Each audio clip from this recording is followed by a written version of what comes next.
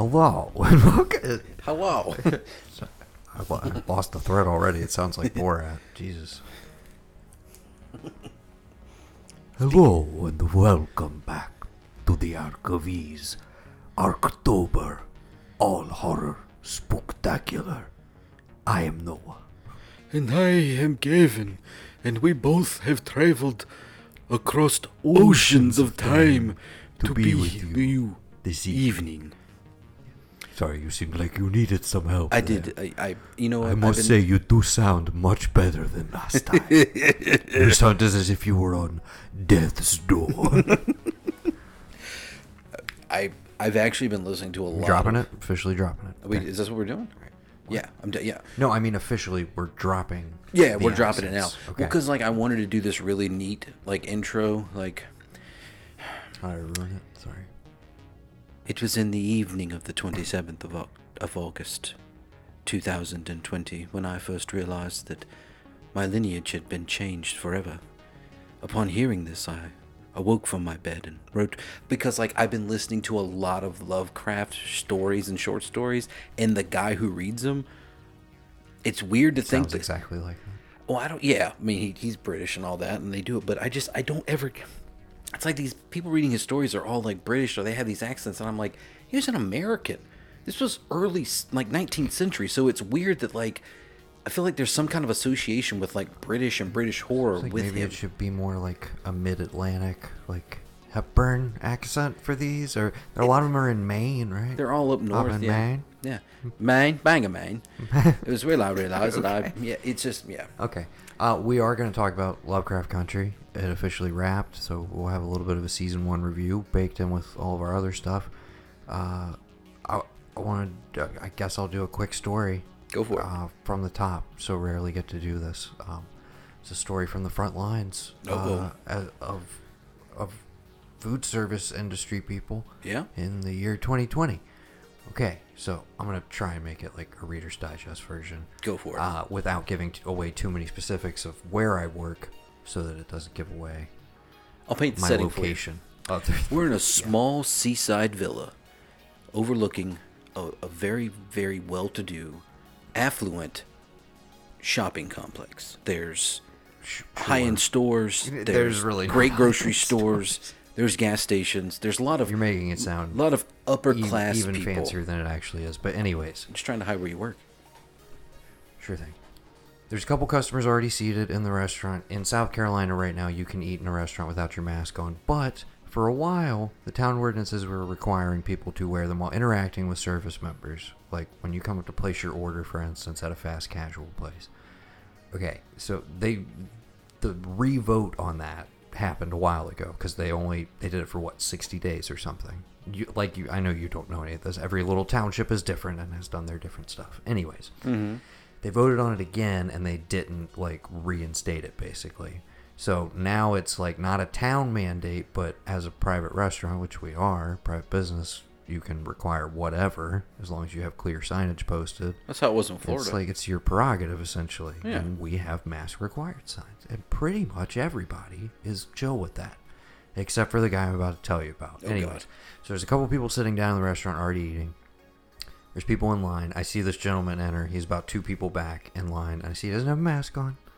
And so I finish with the current customer. Next person comes up. I'm like, excuse me for a moment. And I ask the guy, do you have a mask, sir? Immediately, no. Just total attitude. I'm like, oh, okay, sir, if you don't mind waiting right outside for me, I'll be out to help you with your order in just a moment. And dude's like, oh, I already placed my order. I'm like, oh, okay.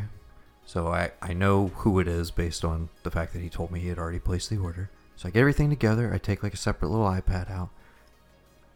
Start to check the guy out, okay? All I said, going to be cash or card, sir. He says, card. I'm doing the payment process, etc. And immediately the guy launches into his spiel. He's just like, makes a lot of fucking sense. People can eat without a mask on, but I gotta wear one while I'm waiting in line. And I'm just like, I'm not gonna engage with the dude's attitude.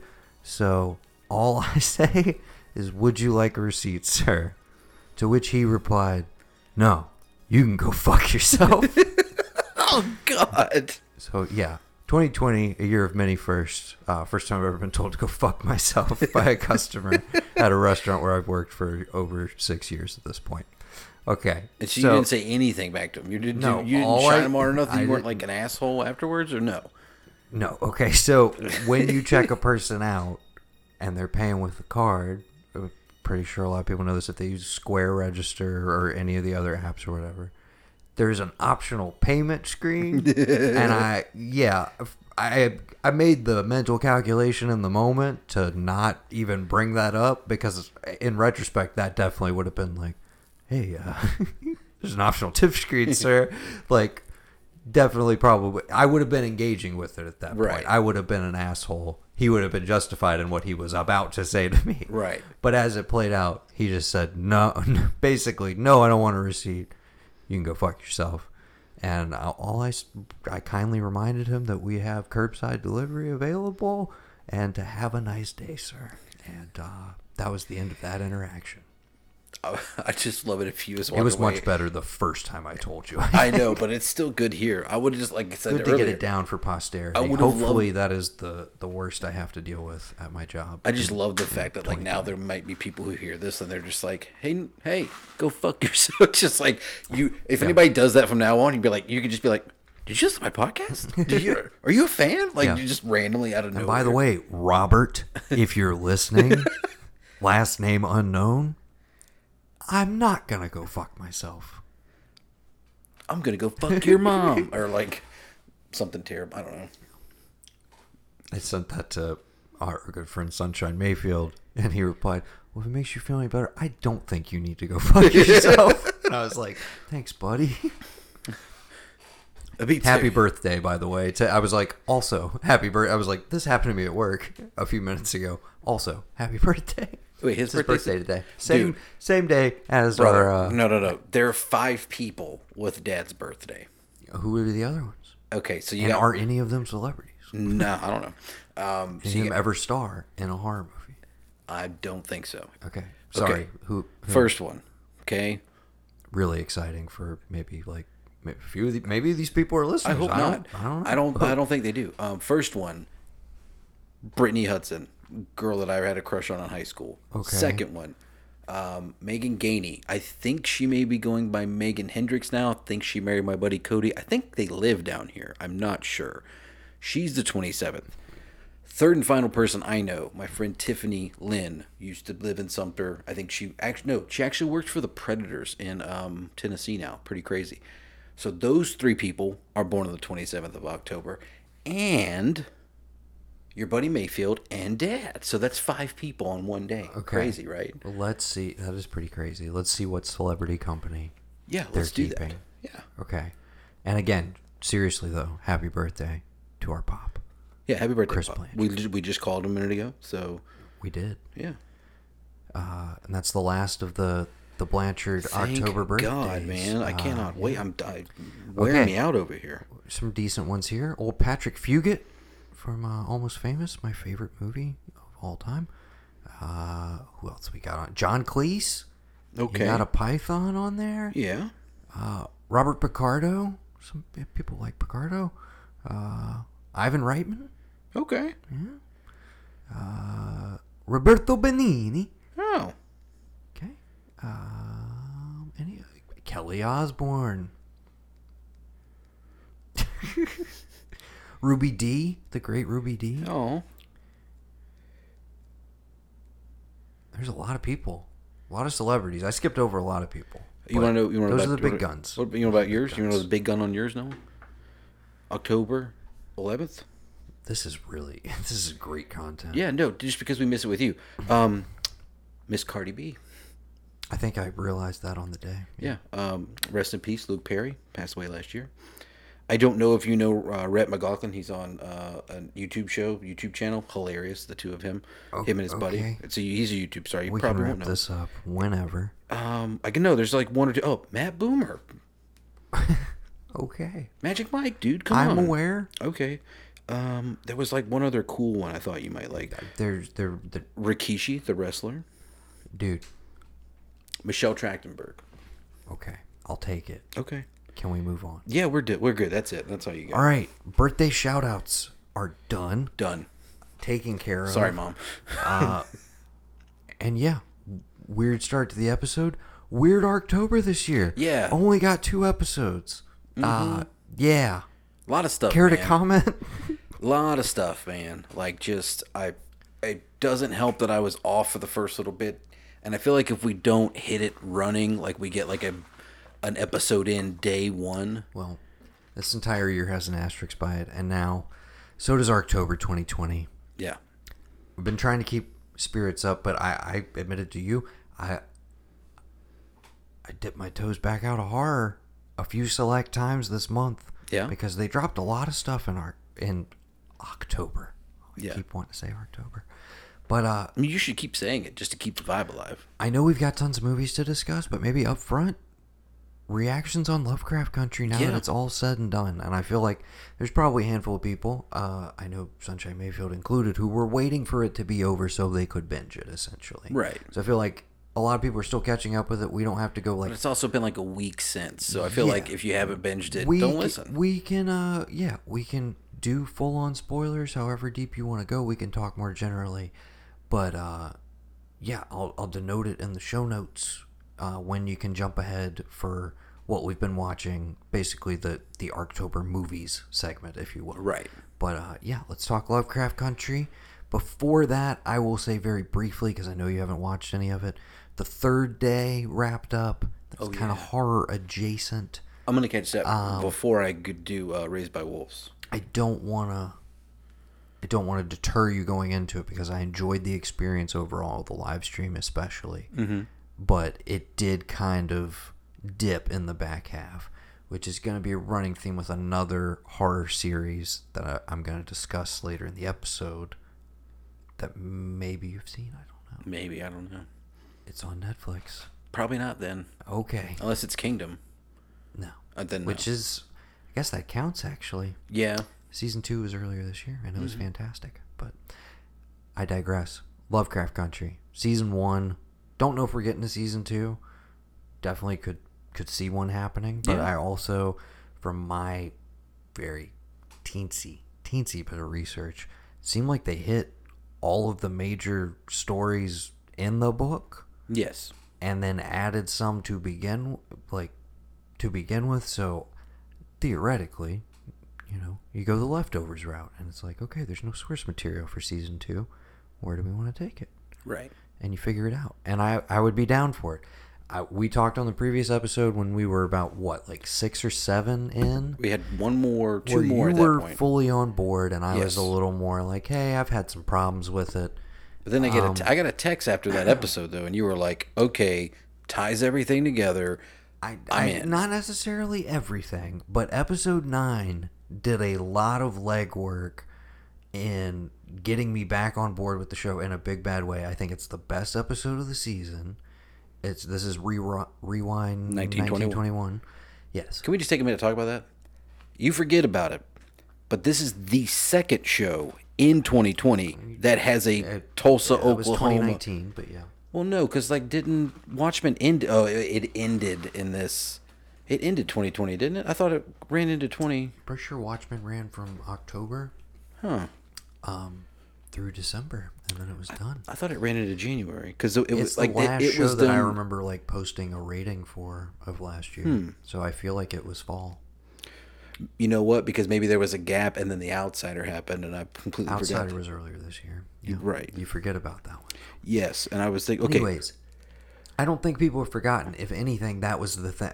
As soon as I realized, we're doing the Tulsa riots again, or the Tulsa massacre, excuse me. Yeah, it's not a riot. Wrong phrasing there. Yeah, right. December 15th, 2019. Sorry, yeah. But, I mean, let's just face it. Knowing that they were doing it again. Right. We say again, but it's like any show, it's surprising. We talked about this when Watchmen happened, that, that's how most people, myself included, learned that was a thing. Right. I mean, I knew. Well, see, the thing was, I knew about it. The fact that it had not been represented in popular culture really at all, other than maybe passing references and dialogue in some other movies and shows. But yeah, so knowing they're going to hit that again and knowing how well Watchmen incorporated those events into its narrative, I immediately was like, is Lovecraft gonna like shit the bed with this? Is it gonna like hit home? And it 100% did. I thought it was an incredible episode top to bottom and brought together a lot of stuff that seemed very peripheral from early episodes that now felt like, oh, well, without some of that in place, and maybe setting it up was a little clunkily done, but without some of that setup of like, of Letty getting the like invincibility spell from Christina and everything, without like that happening an episode or two prior, we don't organically or maybe kind of clumsily still, but get to an excellent payoff of the sequence where like the house is burning down around her and she's able to like be there with her ancestors as it's happening, right? And like all of that stuff and these emotional beats that it hits with, dude. Anytime we have a time travel story that eventually leads to like, oh, you were that dude. This was always gonna happen this way, kind of thing. Like, soon as you were that person. As soon as he said something's wrong, yeah, I was like, oh no, oh shit. And then to take it back to the first episode, I got you, kid, where that's what fucking Jackie Robinson says to him in the very opening of the show. Yeah. Which I will say this, you probably don't remember. What song is Atticus listening to whenever he wakes up from that dream when he's on the bus? Life Could Be a Dream. Same song they listened to in the last episode. That was my bold take that this is all, it's Jacob Slatter, dude. It's all in his head. This is just a dream story of his. You could snap back. He could wake up back on that bus and know that if he went on that journey, he went down that line, he was going to lose his Uncle George. He was going to lose his life. He was going to lose all this stuff. So what could he do? My pop's gone. Oh, well. I'm going back to Florida. Bye. And that would have been it. Yeah. Well, we'll see. Okay. So I thought a lot of great emotional climaxes in there. Kind of the payoff of the whole Atticus Montrose dynamic throughout the whole season really came together. And the setup for like how we're going into the finale, I'm like, all right, what is this gonna be? Because I was like, this was such a high watermark. I was like, is this gonna be a finale that feels like a bunch of setup for season 2? I was like, what is there ultimately to wrap up, like, given where we are now? And of course it's the showdown with Christina, which given how it plays out is just kind of like, well, we couldn't have just done that to her like 5 episodes ago, right? Like I didn't fully connect it. Like, okay, well, they had to do all of these steps to get to the point where they could cast the spell, etc. Some of the magic stuff is very loosey goosey, and I feel like you just go for it or you don't. And we talked about how I felt like some of the thematics were a little more surface level, a little more like, hey, here's a passing reference to this thing you should go check out that might enrich your experience with this. But we're not going to dwell on that too much. That's more like you can do that work yourself, or you're already bringing that work to this, and it's really hitting for you essentially. Right.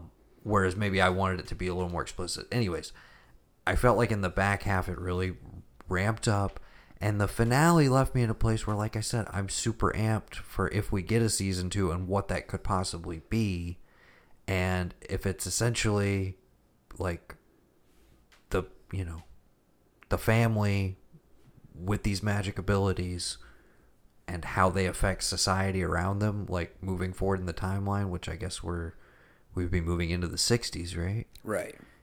That could be really interesting if we just kind of jumped forward in time. Right. I don't know.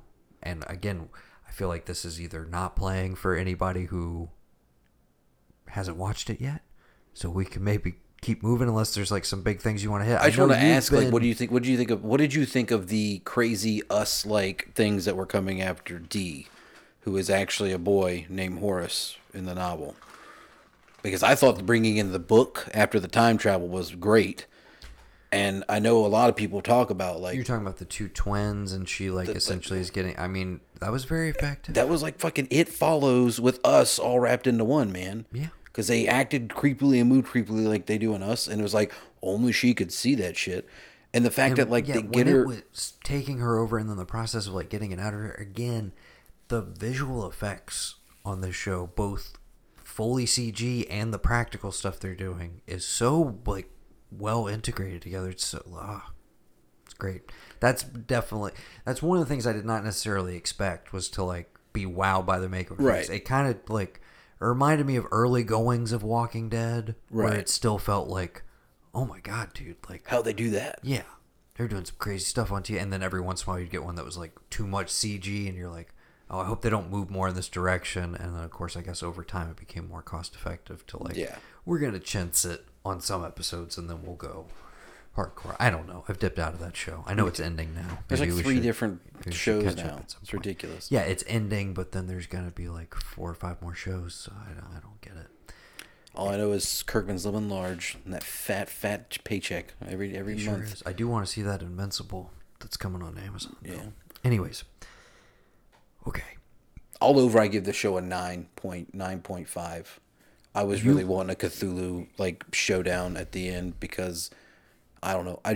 You gotta save something for season 2. You've got to. That is in and fact I mean, something you did they plan see to him in do. the opening, and there's a ton of different stuff going on, and there's tons of references to Lovecraft, and people talk about all the stuff with his books. And I was having this conversation the other day with my roommate, and I was like, "You ever notice how Lovecraft's like it's all the same? Like it's just like." Oh man, something happened to me, and like I'm telling you about it. Don't worry about me. I'm crazy, but like it's okay. But they're all the same. Like it's almost they're all the same. It's crazy. Kind of like Stephen King. Oh yeah. I'm just saying, there's like 4 or 5 stories, and then you just play jazz over something, baby. I'm a dad. Cocaine jazz. I'm a doctor dad. I'm a writer dad. I'm an absent dad. I'm not here. Yeah. I watched a lot of Stephen King and a lot of Lovecraft.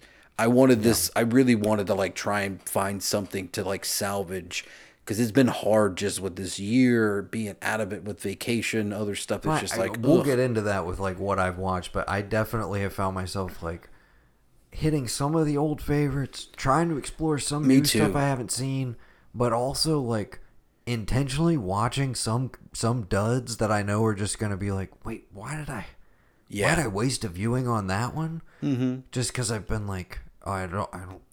I've just been doing like I want to count engage it. right now. I'm just count it. I want to have something, because That's like a bit of it, but yeah. and then the fact that we tried to record a few times and it just hasn't happened. It's been towards the back end. It's been like, put something down there, have a nice long list. Even if you just like, ugh, I don't know why I did it. There are a few good ones in there that I honestly want to recommend to people, which I'll save to the end.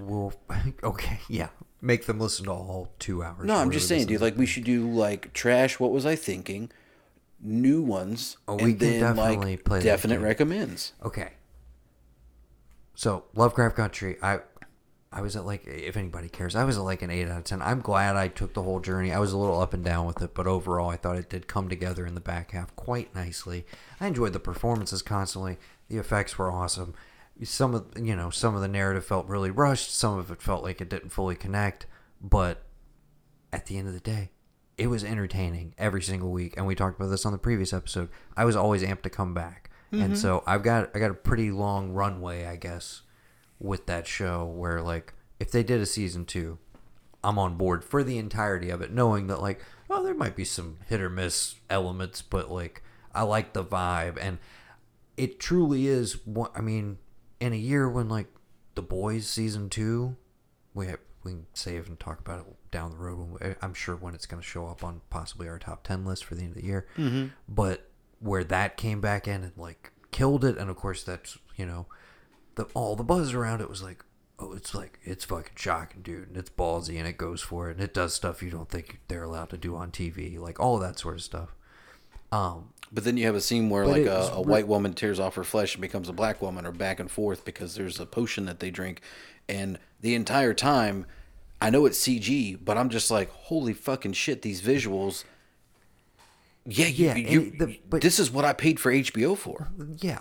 And I think, honestly, HBO has kind of been sorely lacking that a bit. Yeah. In the last few, like, big, big tent pole series they've been Right. putting out is a little bit of a batshit factor. Right. And there was definitely some just like, I respect the game. They're fully going for it in this show. Oh, It's not like always gonna like fire on all cylinders, but when it does, it's pretty special. When she like transforms on the boss, and like I wanted you to know that did this to you, like I was laughing my ass off because I'm like, pretty much this fucking show went there. Everybody that I've spoken to about it talks about the stiletto. Yeah, Like that is a one of those scenes that everybody's like, it's a real heel. oh shit, I was not expecting that. It's a solid heel for the show, like a real bookend. Yeah. A real, something to really put your feet, Hit it plant just your a little bit harder. feet. Okay. But yeah, we both had a great time with it. Highly recommend Lovecraft Country. A TV show, we'll go ahead and do it right now before we transition into movies. A TV show I'm less inclined to recommend to you, unless you're already investing time in it, or you've probably already binged it. I know like a billion people already have. Maybe not a billion. A couple mil. The Haunting of Bly Manor on Netflix. Did you watch The Haunting of Hill House? I don't know if we ever discussed this. I enjoyed that. Okay. Did you watch Bly Manor? What is that? That's the follow-up, essentially. Same cast? Same cast, different story. A lot of the same cast, but different story. This is the turn of the screw. They did The Turning earlier this year. Very famous novel. It's been adapted a bunch of times. Henry James, is that right? Okay.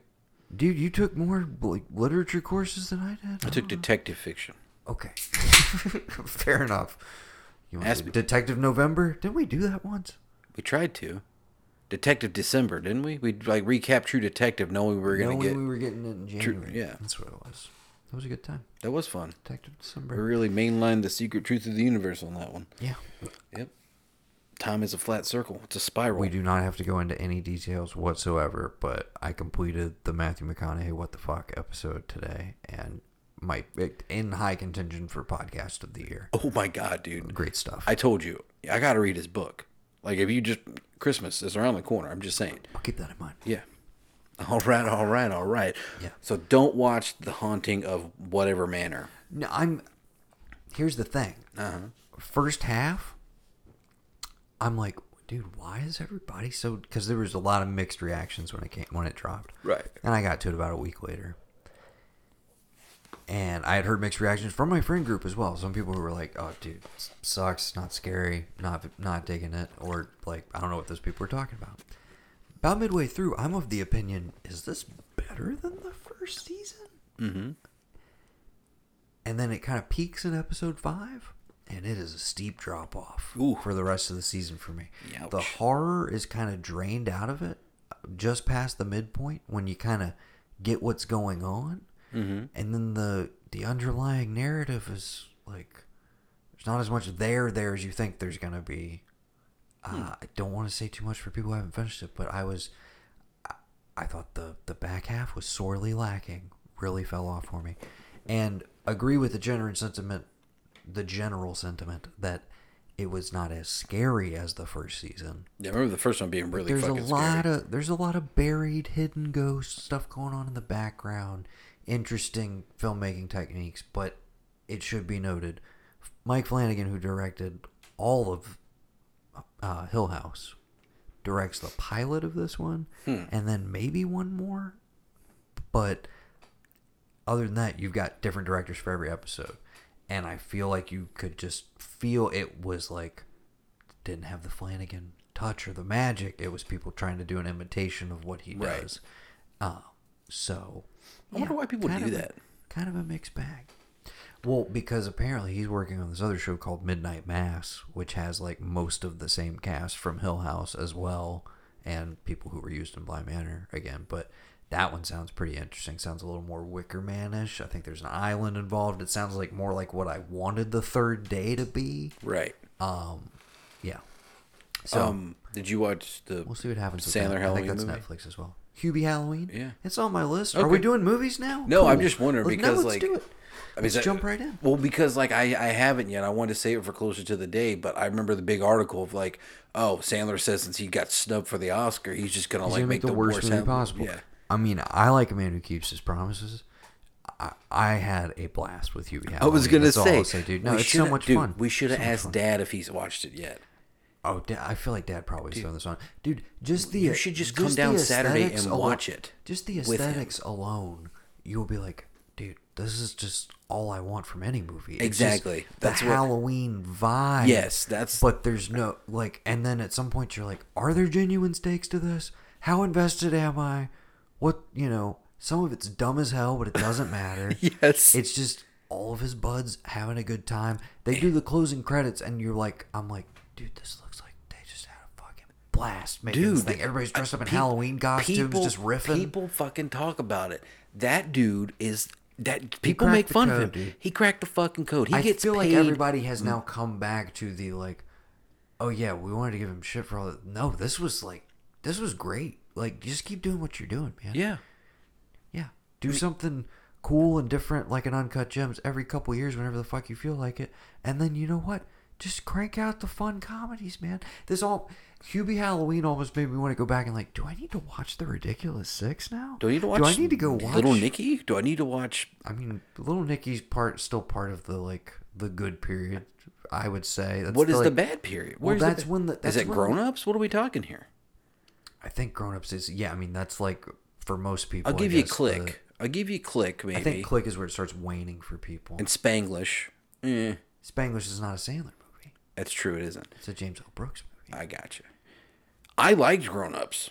A little bit I saw of it. I didn't see the whole thing. We don't have to adjudicate Sandler's career. He's great. I just love love people him. on vacation, like big, Whenever you watch it, we can talk about it. Yeah. Not that there's a ton of depth to it. Oh, But I'm sure there isn't. I will tell you. I'll text you about it. How I about will that? tell you this though. I was like, dude, it has so many references to his like entire catalog. I'm talking about like characters from Billy Madison and Happy Gilmore that show up in this movie, and you're just like, fuck yeah, dude. It's yeah, and I was just like, it literally feels like he's doing the big budget version of what Kevin Smith has been doing for the last. That's like, what I was going to ask you. decade and a If it half, is it like which is he Bob, is just Son like, of Bob I'm remake. just playing the hits for my audience, dude. I mean, he's doing straight up like shabba-doo-boo stuff in this movie in character, and you're just like, dude, I love it. He's like fucking almost 60 now. Like, yes, just keep doing this. I may be lying on his age. He's probably not in his mid-50s. He's probably like just mid-50s. turned 50, You're right. if anything. Probably. Yeah, Hubie Halloween was totally fun. Not a great movie, but I do not regret the hour and 40 minutes I spent with it, even though it felt like it was like 4 hours long. 54. 54? Yeah. Looking good. Yeah, okay, so that kicked us off. I recommend that one. You haven't seen it yet. No, I haven't. That would go under the first timers category, which I feel like I'll lead with, and then we can run through the, hey, these were rewatches for me, etc. So let's go one for one and see how long this shit lasts. Okay. And we can go as long as We want. we want on any Blood- individual movie. If Blood anything. Quantum. Haven't checked this one out. Exclusively available on Shudder, correct? Yes. Okay, shout out to Shudder. Mm-hmm. I think they still have the 30-day trial if you want to check it out. It will run into November, of course. But, I mean, hey, what do you got to lose? Just don't forget to cancel that shit afterwards. But, yeah, shout out to Shudder. Tell me about Blood Quantum. Give me the brief rundown. Okay. We got a lot of movies to get Zombie through. apocalypse. Only people who aren't outright effective, Native Americans. They might be in Canada. They might be on the border. Not sure. But basically, you get the setup. You get 6 months later how the natives, like Native Americans, are like surviving, and then it becomes should we let the white man in? Should we do this? And you have the old guard who's like, we got to do right by everyone. It's our way. You got the young guard of like, fuck that. Like, they treated us dirty, blah blah blah blah. And then of course in every zombie movie, something comes along to fuck up the peace and the security you have inside your fortified area, and then it all goes to shit. And I'll leave you with that. Really fucking good. One of the best, like, the lone Indian with like a giant like sword fighting zombies, like in a spiritual with like the traditional music, battle music, like kind of coming up. Beautiful. Practical effects are really good. I was intrigued by the cover art, but I didn't even delve in to get that whole plot description. So, really good. I told Mom about it when we came up for your birthday. all right, Blood Quantum. Yeah, that was a new one, obviously. Yeah.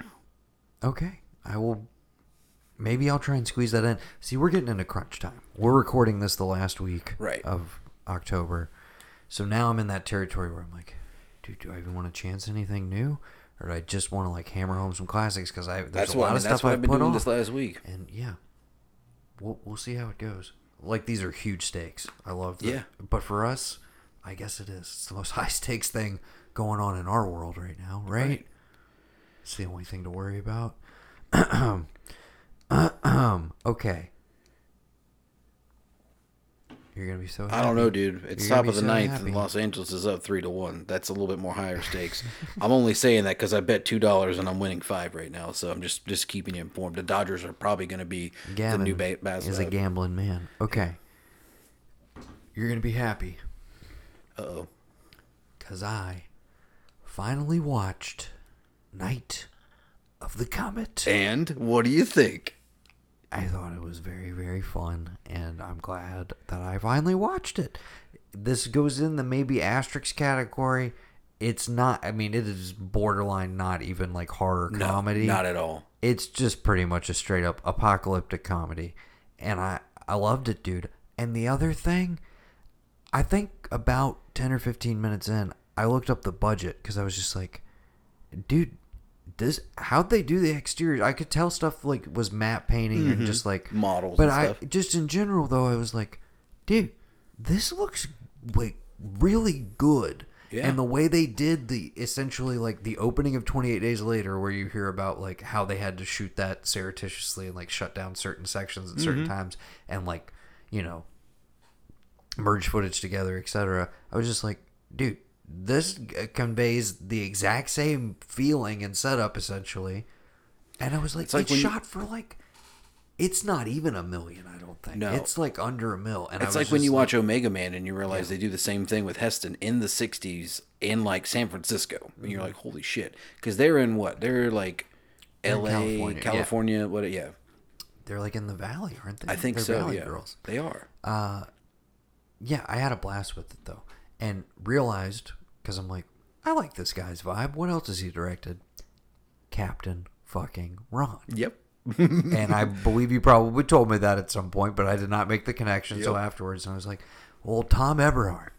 Yeah. That's my dude, I guess. But yeah, both of the ladies, fantastic.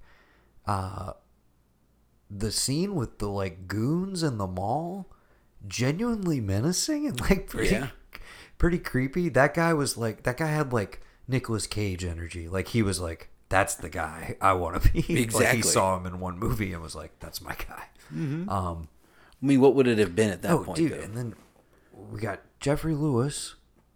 Yes, as the scientist underground. Yes. And then the female scientist who you think is evil, but actually is like totally decent, a good person. Right. Is Mary Warrenov. Yes. Who I had just watched in another one that's going to come up on my rewatches list. So I'll bring it up right now. She's in House of the Devil as Noonan's wife, the creepy couple that girl goes to babysit for. Huh. And I was like, oh, makes sense. She's kind of and then I started looking at her filmography. I was like, oh, she's kind of one of those genre ladies from the late 70s into the 80s. Like a Meg Foster kind of? Yeah. And I was like, I got one with Meg Foster. It's the first time. Finish Night of the Comet.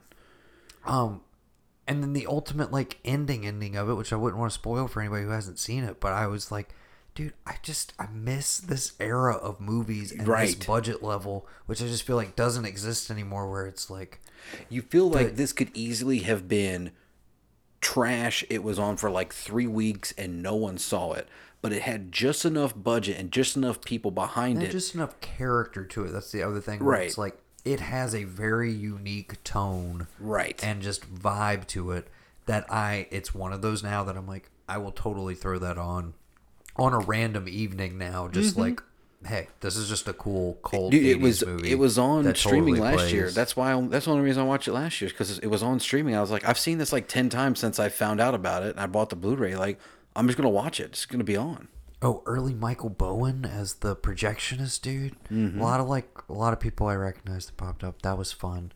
And yeah, just really impressed by like what they pulled off that era, that budget level, and the ambition of it, of like anytime you're going to make a post-apocalyptic city set movie, which does have a lot of interiors and stuff, but still they do a good job of establishing like the world is over. Yeah, The people world are you just know is dust. over. I love that they're like. Oh yeah. I love that they're like. You see, this is. I forget the character. I love that it's like they are what happens to the UN in the Batman movie, that they all become dust particles from the 60s Batman movie. Yeah. I love that that's it. And the whole premise is if you were not outside, were not touched by its rays, you're in basically complete darkness or inside with no light to come in, you survive the comet.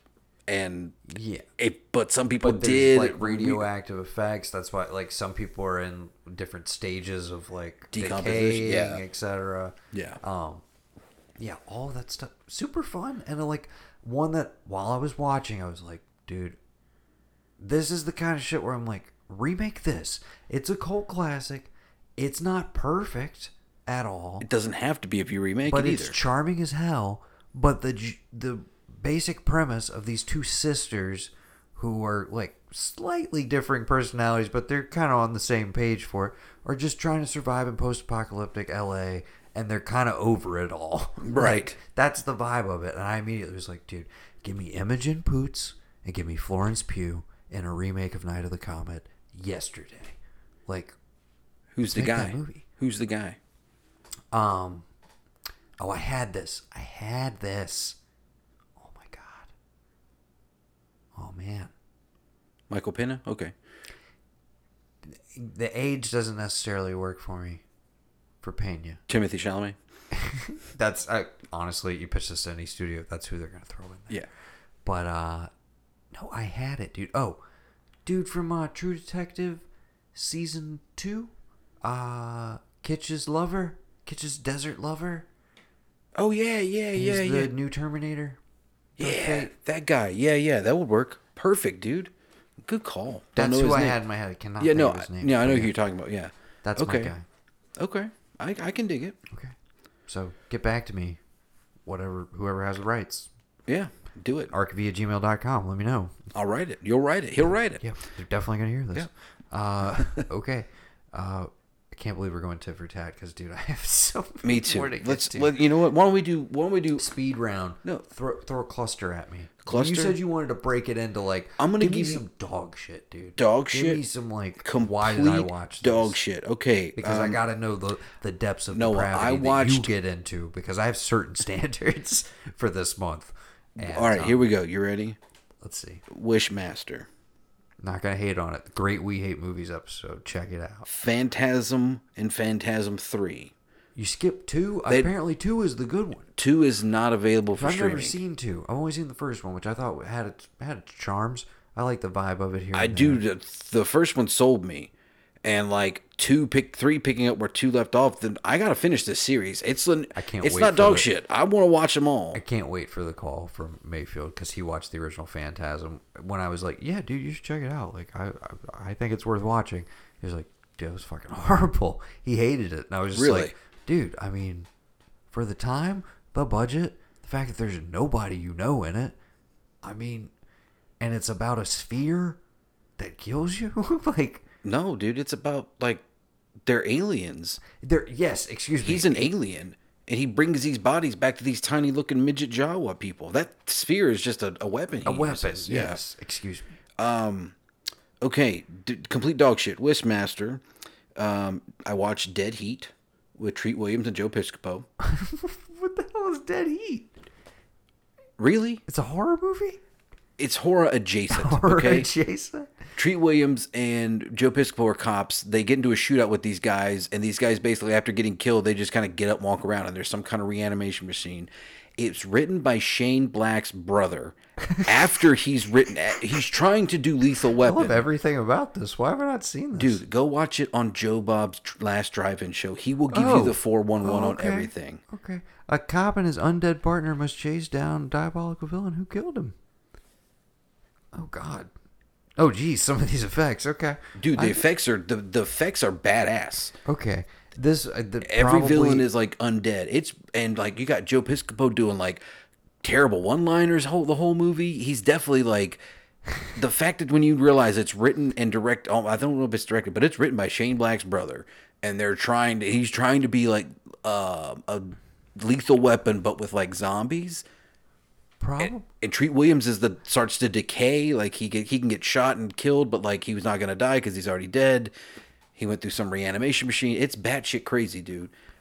I would recommend you watch it because you might like it, but like it was terrible. Okay, hold on a second. Have you ever heard of a movie called The Hidden? No.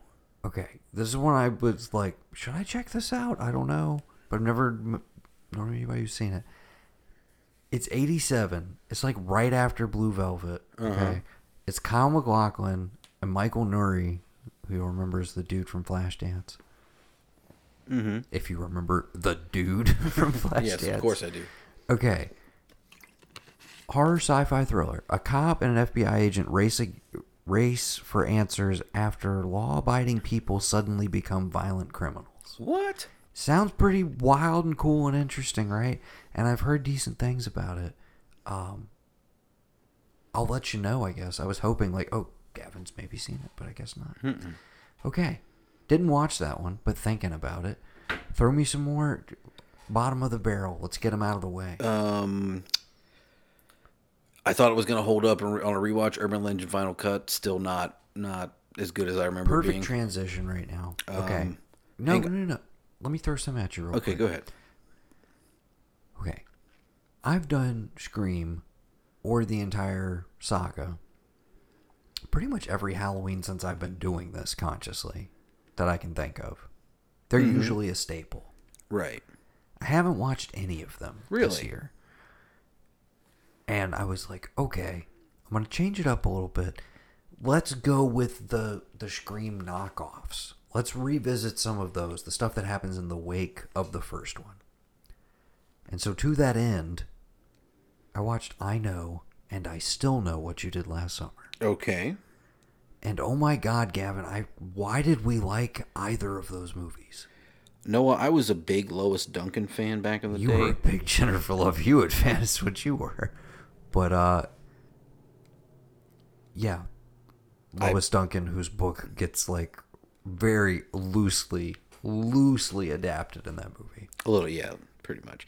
You get the feeling that, like, Kevin Williamson went on a bender, read it while he was fucked up, and wrote the screenplay while he was sober. Because it's like outtakes from Scream. Right. It's like, yeah, the kitschy, self-aware teen dialogue is just, and I hesitate to say it's the performers because, like, I like everybody in that first movie, and to that point, I like everybody in that second movie, which, here's my real hot take, I Still Know, better movie. Yeah. It's more entertaining. Yeah, you take It's bad, don't get me wrong. Yeah. But it is so much more engaging. Like, literally, Veronica was checked out of the first one. Right. Like, to the point where she was like, so what happened at the end of that one? And I explained it to her, and I was like, yeah, this is how everything played out with, like, Ben Willis and the Fisherman and everything. I was like, really, the only highlight scene from that movie is the Sarah Michelle Gellar chase. From the time she leaves the pageant after Barry's been killed, running into her sister, shout out to Sonya Blade, her getting killed, and then, like, going down the alley, you think she's going to make it to safety of the parade. Instead, the parade drowns out her sounds. That sequence, pretty effectively edited, but that's, like, the highlight scare chase thing in that movie, pretty much, other than the opening, like, 20 minutes of the, supposed murder cover-up. The second one, you got the Bahamas, dude. It's a little glossier. It's a little flashier. Mm-hmm. And then, of course, the storm comes in, but it's like, I kind of dig the island in the midst of a crazy storm, like torrential downpour constantly. You're the only ones here. People start dropping like flies. The other thing, the first movie, can you name a supporting performer outside of the core four and Galecki? No. You can't do it. Bridget Nielsen. Or Bridget Wilson. Wilson, sorry. Yes. No, Bridget Fonda. Wilson. Bridget Wilson, that's right. Sorry. There's too many Bridgets. There's not that many Bridgets. There's like 3. That's too many. Okay. Yeah, no, I can't do that. Galecki, no, that's it. But that's what I'm saying. You got Jack Black bopping around in the second one. You You got Jeffrey Combs from Reanimator. Yeah. Probably like the best performance in the movie as like the sardonic, the guy who's greeting them. Like everybody has like a fucking, a shit-eating grin on their face basically 24/7 in that movie. Everybody is just like a sardonic piece of shit. Right. Including the main cast. Everybody is just a cynical piece of shit in that movie. Mm-hmm. Including Jennifer Love Hewitt to a certain extent. And there's some dumb things, just execution-wise, particularly the Mekhi Phifer kill, which physically makes no sense. Right. Because I only realized this most recent time watching it. He comes down from the hoods, like the hoods that hang above an oven. Right. And I was like, there's no way you can fit up there. Like, we have one of those in my restaurant. That's not how that works. You can't just be chilling out up there and hook a dude through his throat and pull him up there. There's nowhere to go. Right. It doesn't make any sense. Unless they were in some kind of a storage locker and it was just not in use. Yeah. What do you think about Freddie Prinze? Anyways, it was... How do you feel about Freddie Prinze? Like, I gotta make it there. I'm gonna make it. He steals the boat. So many cuts back to that. But to further my point, you got fucking John Hawkes and Mark Boone Jr. bopping around in his section. Yeah. Yeah, dude. I'm just saying. If you're thinking about rewatching them, skip that first one. That's all I'm saying. Yeah. Guess what? They set up the entire thing for you again. Like, yeah. You don't need the setup. No, I mean, and you get the, like, you get the vibe with the second. But also, don't bother with it because never have I wanted to be watching the Scream movies more than when I was revisiting I Know What You Did Last Summer, where it was just like, this is just inferior in every way, shape, and form. Okay, now you really need a Wes Craven to. I was gonna say, dude, is it the fact that they don't have a good director at the helm? Do you feel like they could be I think there? The screenplays are trash. Really? In both cases. You don't think somebody could have salvaged it? I think it is like Kevin Williamson, like high on his own ego, trying to replicate the magic, but also just feeling like, dude, I have cracked the code of how you make movies now, and it's just like, dude, all of these characters kind of sound the same. Listen, if we had to deal with that to get the Faculty, then I'm happy. Dude, no, that's what I'm saying. These feel like the after... That sounds so gross. These feel like the afterbirth of like the screenplay. Right. Like these are some other like throwaway lines I had that didn't quite work. I'm gonna throw them into this like Lois Duncan adaptation of Rick. Right. I'm sure was how it was pitched to him. But then I feel like the Faculty, he's like, oh, this is me bringing in my sci-fi. This is not me rehashing slasher, which I've already created the perfect new modern prototype in Scream. This is me getting to play around in the sci-fi realm. But you have a master director at the helm to be able to say, thank you, Kevin, but I'm going to take it from here. And I don't think you had anybody on I Know What You Did Last Summer. People are like, oh, okay, Mr. Williamson, can I get you coffee? Do you need something? And they shot down in North Carolina, the first one, right? So that's like in the midst of Dawson's Creek, dude. He is just like... He is getting his dick sucked anywhere he goes. It doesn't matter what. Kevin, this was like prime time for him. Then you get to those terrible Dracula movies he wrote. I do love them, dude. Patrick Lussier. I love the fact that Patrick Lussier was an editor on Scream 3 and then directed those 3 fucking Dracula movies. I will ride and die for Dracula 2000 all day long. Drive Angry, baby. Oh, yeah. Don't forget about Drive Angry. I forget about it because I forget. You can totally forget about it because I tried to rewatch it a couple months ago. It does not play just watch when Mandy. It's not on a big screen. Yeah, speaking of Mandy, we can get there. I'm there. You want another one that was trash, but I watched anyway? Cannibal Holocaust. Don't do it. Oh, I did. Yeah. Back in the days when I got DVDs from Netflix. Yeah. And that was one of those that every once in a while we talk about where it's just like, I've seen everything in the game, right? This is one of the most notorious, like, you gotta see it, most shocking thing you've ever seen movies. And there's definitely shit in it that you can't unsee. Mm-hmm. I don't really feel like discussing any of it right now. It is bizarre, though, that the human mutilation, which is all simulated, but looks incredibly real. No one says a word about. Well, I was just going to say, is not nearly as upsetting as the animal stuff that is real.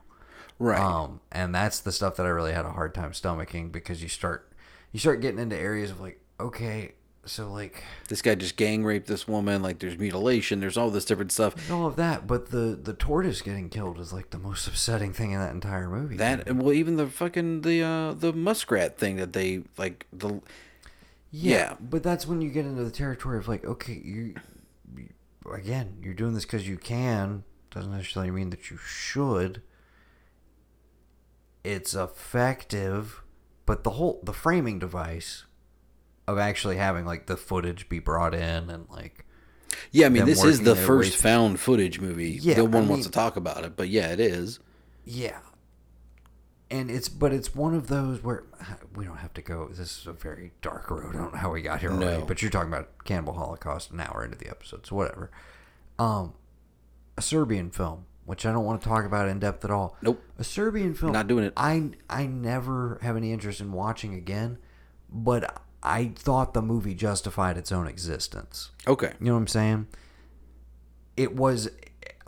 I never came away from that feeling like, oh, this was all strictly shock value's sake. It's incredibly well shot. It's actually really well structured. Right. And the crazy payoffs are, like, upsetting and disturbing and all of that stuff. But I could see, thought being put into it. I could see a person behind there. Whereas when I'm watching Cannibal Holocaust, I see a guy who's just like, I just want to film the most fucked up thing I can think of. Try to make money off of it. That's it. And that's all they want to do. Out. Exactly. Yeah. And I mean, yeah. Yeah. That's like a level of filmmaking that I'm like, once I saw that one, I was definitely like, yeah, so I'm guessing like this sort of shit and like Faces of Death, probably not my bag. Like, I don't. Yeah. I mean, you can find worse on the internet now, but I get the fact that back in the day 100%. It was a big deal. And there are those movies where when I hear about them, it's like, oh, okay. It's the most fucked up thing anybody's seen in like 5 years.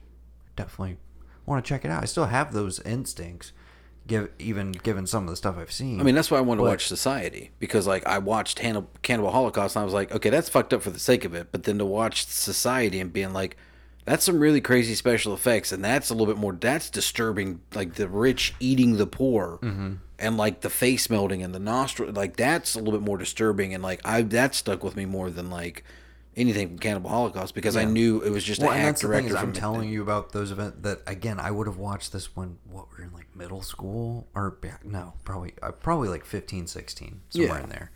And yeah, it was just, sometimes the most shocking thing you've ever seen is just like, nah, I could have sat that one out. Didn't really do anything for me. Didn't enrich me in any way, shape, or form. Well, that goes in that category. In keeping with that, I did watch Henry, Portrait of a Serial Killer. That perfect example of one that, like, some people would probably say is totally irredeemable, and I think is one of the best horror movies ever made. Mm-hmm.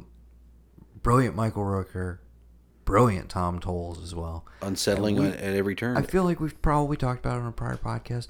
My only issue with that movie, literally the only thing that even remotely holds it back, and I do think it is a masterpiece, like, of what it's doing, but the only thing that kills it for me is in a few instances we get like some straight up traditional horror movie stinger, like synth strings, right, like stabby sort of stuff, which really like it drains a little bit of that like stark coldness out of it, which is still present in like most of the rest 90% of the movie, yeah. But there's some weird like choices in the sound design that hold it back just slightly for me, and also just the content. It's like I've seen it, I think like 3 times, very spaced out. Not a movie I go back to a lot, but if you only know Rooker as the James Gunn guy, or the Walking Dead guy, yes, or I guess for most people, yeah, as Merle. I think you got to go back to it if you've never seen it, because it's just. And again, I said it outside to you. I watched this through the lens of the same thing with Cannibal Holocaust, Joe Bob's Last Drive-In. So it's nice to get a little bit of background to understand some things, because I got a lot. Had you not seen Henry before? I had, okay. But watching it, knowing certain things about it, about how they kind of just went off on their own and did stuff, about how this music and how it starts and those effects of the sound before you get into it is meant to tell you like, we are going somewhere you have not been before. And how like they brought it to the studios and they're like, you gave us an art movie. What the fuck are we supposed to do with this? And it got released in a few places, and then it was just like, holy shit, you have to see this. Yeah. The same way that a lot of big stuff that, like, probably from what, the late 70s I think it's on. also one of the, if I'm not mistaken, it's like a 3.5 or a flat out like 4-star review from Roger Ebert at the time when like you would not have expected it, Right. for this sort of movie, and that like did a lot to bolster people actually like seeing it. But yeah, that's an old. I had that one on VHS from Sycamore Video. I feel like that was one of the first horror movies I rented when we discovered that place, and it was basically like, you can rent whatever the fuck you want. They're not gonna say anything to you. They don't give a shit. That was definitely up there, and don't regret watching it. Still has one of the most disturbing scenes and lines ever. But when Tom Tolles tells him that he wants to watch it again, that is the most bone-chilling shit. Yeah. I like. That's in my top 10 that like I've ever seen in a movie. Where it's just like, that is fucking ice cold, dude. I don't even begin to know how you think to put that line in this movie in this moment of just like, fuck. Okay. Apparently that's all just them. That's not a script. That's like, I'm That's watch it what again. I'm saying, dude. And it's like, oh it feels shit. so real in the moment that it's like, I would have never thought to take it to that place, and it makes it the darkest thing in the entire movie that has some very gruesome murders, but it's a line of dialogue that really makes you go, oh, Jesus. okay. All right. I got to get up for a minute. Yeah. Yeah. So yeah, don't watch that one. I want to say don't watch it alone, but that's also one that's like not really a date movie or something you want to share with anybody. No. So I don't know what you do with that one. Watch it during the day. Yeah. So you can still enjoy your evening. Okay, Don't let it kill your. I mood want to before hit you. you. I want to hit you with the rest of my, like, ones I've watched. And these are rewatches. Just run through them because I do actually have a lot of first timers on this list. Okay. Okay. So, Hills Have Eyes 2, the remake 2. Okay. It's trash. Don't bother with it. Let me see. I got Mary Shelley's Frankenstein with De Niro. Oh, okay. And Branagh. Oh yeah, really odd fucking. I remember it as kind of like a TNT staple, but I don't know if I've ever seen it like start to finish. It is good, really good. Like I didn't realize that he directed that till about a couple years ago, and I was like, well, no wonder it's fucking great. Hellbound, Hellraiser 2, Cabin in the Woods. I did the first one. I'll throw that in there. We don't have to discuss it. Cabin in the Woods, Cold Skin, Halloween 3, Season of the Witch, and Vampires, Halloween 4 and 5, and Fright Night, both the sequel and the. I should have told you to bring me the remake. Yeah, it's not streaming anywhere. I know. My bad. Haven't seen it in a while. I did watch the original though. I know. Still holds up. I've officially decided Lost Boys is the definitive 80s vampire movie, but I do love Fright Night. It's a close second. Close second to. First time I watched it, I was like, dude, are they neck and neck? I don't know. Love them both. Lost Boys, Near Dark, Fright Night. Then The Hunger. I need to watch Near Dark again. I don't feel like I've ever given it a proper assessment. You should, dude. You really should. If you rent it, let me know because I would love to watch it if it's not streaming somewhere. I think I have your Blu-ray like downstairs. Maybe. Well, you should watch that because I have the DVD and that portable DVD player I had. Okay. Information that nobody cares about. Nope. If they even care about this to begin with. Okay. Did you have more? That was it. Okay. Real quick. Fright Night. Already mentioned it. Got it. Good transition. Cape Fear. The remake. Oh, yeah. Not the original. I watched that That's a couple becoming a months staple. And it's also, I think we've talked about this before, it's not even like strictly a horror movie, even though it's got some wild shit in it. But it's also one of those movies that I just like probably watch like 2 or 3 times a year now. Yeah, because I remember just love we it, talked dude. about it earlier this year. We probably did. I probably was watching it earlier this year, but it popped up on Netflix. Well, because you were trying to do your counselor. You were trying to do that impression earlier Yeah, this I year. pulled a U, though. I had, pulled out my stack, and I had stuff ready to go. And I had Cape Fear in there, and I was like, I don't know if I'll get to it. And it was one of those nights where we had just finished something, like an hour before I should probably be going to bed. And I was just like, I'm going to throw on something.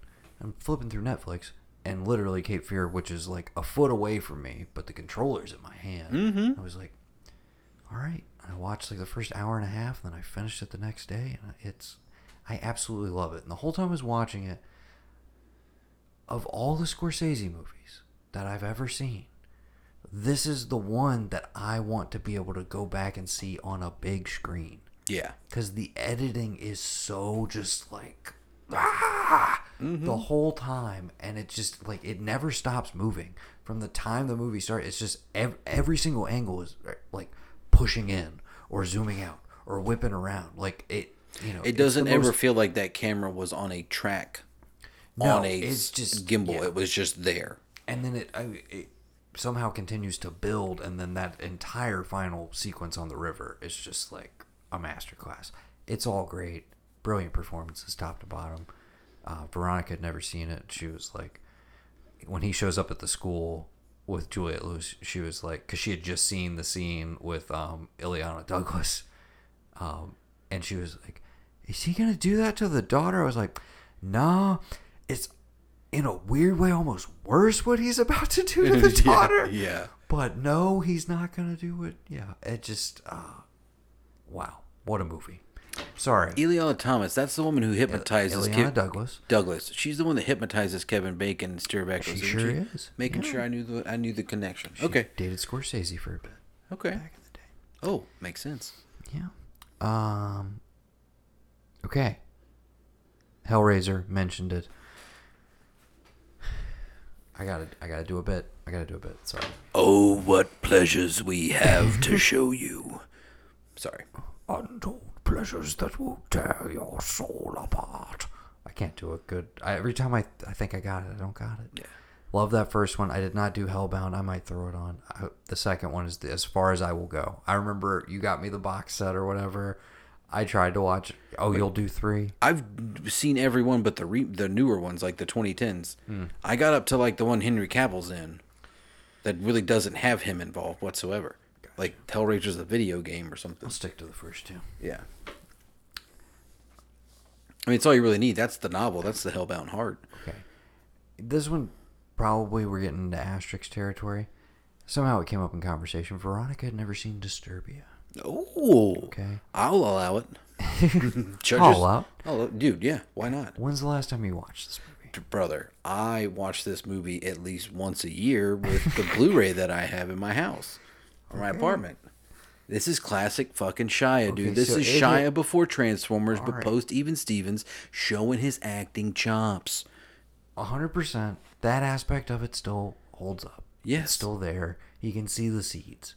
And I remember seeing it in the theater and thinking, like, dude, this guy's like James Dean or something. Like, this is my new... and again, I'm like, what, 14, 15 when this comes out? So I was all about it, dude. This was like right when I was going to movies by myself as well. But I think you and I saw this together. We did. I had to drive you. Yeah, exactly. But I remember I was already a huge fan from Even Stevens and everything. I was just like, dude, he did it. Like, he's a fucking movie star now. This is great. Yeah. Rewatching it this time, couple of things stood out to me. Okay. First of all, I don't want to put her down. The love interest.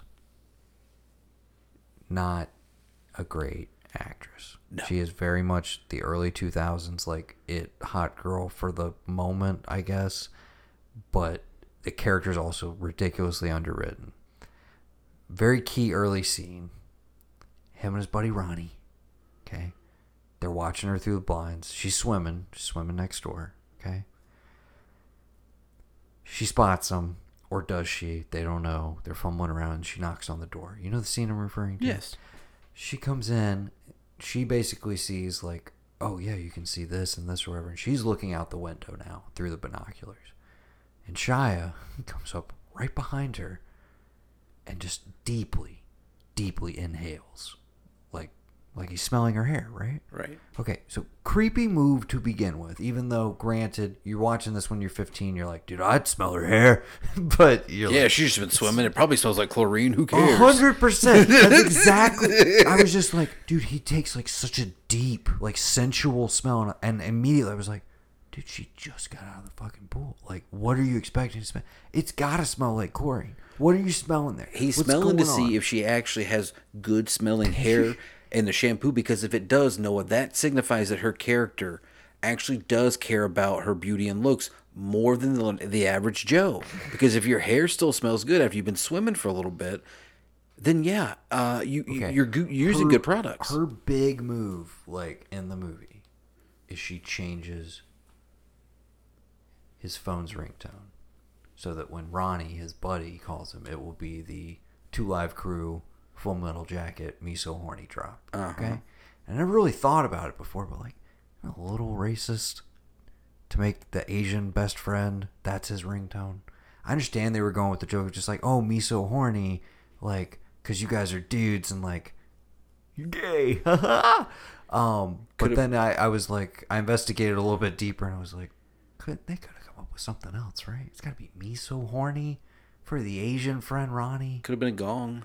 Okay, never mind. And we'll get to Ronnie. We'll get to him right now because the movie, I forgot about this, ends on the note of the two of them making out, okay? Pull back to reveal Ronnie filming the whole thing. Yes. They continue to make out, knowing that he's there. Yeah. And he's like, soon to be the most popular clip on YouTube. And I remember, like, in the theater, like, oh, great, this was a great time. Like, yeah, great way to wrap it all up. And now watching, I'm just like, dude, this is fucking creepy as shit. Like, why are they still making out? Why is he like just hovering in the corner? I was like, this is the end of this homebound psychological thriller, Rear Window, modernized.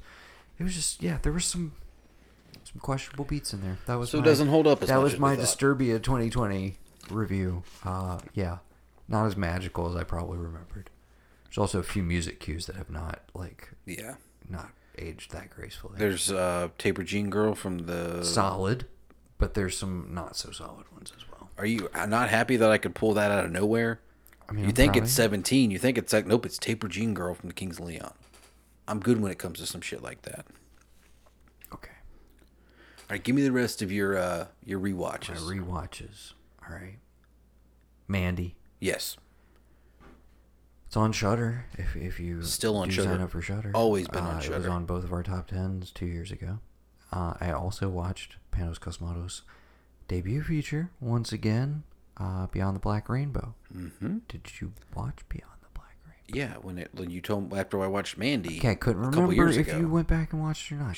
So sh- I'm of the shit's opinion. fucked, bro. This was like, so this was my 5th time watching Mandy and my 6th time? No. Maybe 4th time watching Beyond the Black Rainbow. And at this point, I'm of the opinion that I think they're both incredible. And I can't really decide which one I like more. I think they're both fantastic. And I also just realized this time, when I was watching it, they both take place in 1983. So they're basically in the same universe. Right. Happening at the same time. You wanna know what I watched? That's Mandy adjacent. That's a new one for me. Color Out of Space. Nope. Oh, okay. I was going to say, everybody Leviathan. keeps telling me that this is Mandy adjacent. No. And I'm like, because it has Nicolas Cage in it and has purple on the poster. Leviathan. Tell me about Leviathan. It is... By the way, I'm nowhere near done with All right, fine. I'll go to Leviathan next. You need to give me your rewatches. I don't need a play-by-play of... Okay, Jesus. But I have stuff I want... I had thoughts. Okay, tell me your thoughts. Tell me about Leviathan. No, it's Why a new don't you? one. We don't need to get into a new one right now. You can finish your old ones. Okay. I watched Carrie. Shocker. New or old? Remake or... Do I have to even say? You know, Noah. I Do you like know to what... pretend. Noah, are you Dude, going... You will notice on this list, I have... Never mind. Let me ask you a question real quick. Are you going to watch Black Christmas, the remake, when they release it on HBO this Saturday for Halloween? Are you going to do that? Because I am. And I want you to, too. I have already seen it. And You did don't see it. do that shit to yourself. Do not waste your Saturday. We talked... I trashed it. Oh, that is right. By all means, watch it so we can trash it together. But Yeah. it's not good. I didn't think it was going to be good. Okay. But no, I'm talking about the original Carrie. I know you are. I'm just giving you shit. I'm sorry, Kimberly Pierce, but what the fuck happened? The setup was there. When I heard Julianne Moore as the mom and Chloe Grace Moretz, I was like, all right, do it. Modernize it. But then also at the same time thinking, It's a perfect movie. It's literally a perfect movie. You don't need to do this. But they've done TV adaptations of it. Like, there's been other incarnations, so it's not that weird that they remade it. But just stick with the original. Just a classic from top to bottom. Also, this has been a new thing that I was kind of trying to nail down. What are your, like, top afternoon horror movies? Because there's very few that I think work. Like, oh, I just got home from work on a half shift day. What am I going to throw on while it's still light outside before it gets to be spooky time? I'm going to throw on Carrie, which mostly takes place during the day. I'm going to throw on Texas Chainsaw Massacre, which mostly takes place during the day. Christine. Could work, but there's so much good night stuff in Christine. The Fog. So much good atmospherics. Afternoon? Yeah. You wild dude. Whatever. Like, half that movie takes place during the day, man. Like, you have the final night, yes, but, like, a lot of that is, like, they're out on the boat. Maybe late afternoon into the evening. Yeah. But you need the lights out for the back half. Okay, sorry. I'll go quicker. I already mentioned the I Know and I Still Know. Totally pointless. Just watch Scream. I don't know why those still stay in the consciousness as, like, these were the good ones of the 90s. When I'm like, no, they really weren't. They really weren't. Watched the Blair Witch Project last night. This will be our annual reminder that Sunshine Mayfield sucks and is wrong. Blair Witch Project is a great movie. It's one of the best horror movies ever made. It is scary. And fuck you, Mayfield. I just needed to get that in there. Okay. Okay. Love you, Alex. Just to clarify, you agree Blair Witch is good, not overrated. It holds... Whoa, Jesus Christ. What? You say what you're going to say. No, it holds a place to me in the pantheon of horror that is adjacent to all of it, which explains my reason behind it. I don't know how the making of that movie was. I don't know if it was fun or if it wasn't. I know every detail. Exactly. Part of why I love it so much. Was it an overall fun thing for these people to do out in the woods, or were they really giving it their all and having a shit time? I mean, it sounds like it was not fun at all. It sounds like it was terrifying. Uh-huh. Much like you see in the movie. Okay. Well, I put this... They did legit get lost in the woods for sections, and it was just the three of them without contact from the crew for days, like, at a time. It's like... Right, but there was no real witch trying to kill you, so you're fine. You're just an actor. You do know that, but yeah, there's just the general otherwise stress. Right. And yeah, I'd be maybe more that afraid seeps into it. Well, yeah, I'd be more afraid you run into like somebody moonshining or somebody's going to kill you because you're running across their pot. But I put Blair Witch up there, the same as I put like Halloween, Paranormal Activity, and these other movies that are so low budget and so probably written off when they come out that they just change the genre and what we do. And that half of it, I've said it before, especially talking about Halloween, knowing what went into the making of Halloween, and yes, it was probably stressful, but it every time you see it, people making a movie, man, and with no money, just doing it because they wanted to do it.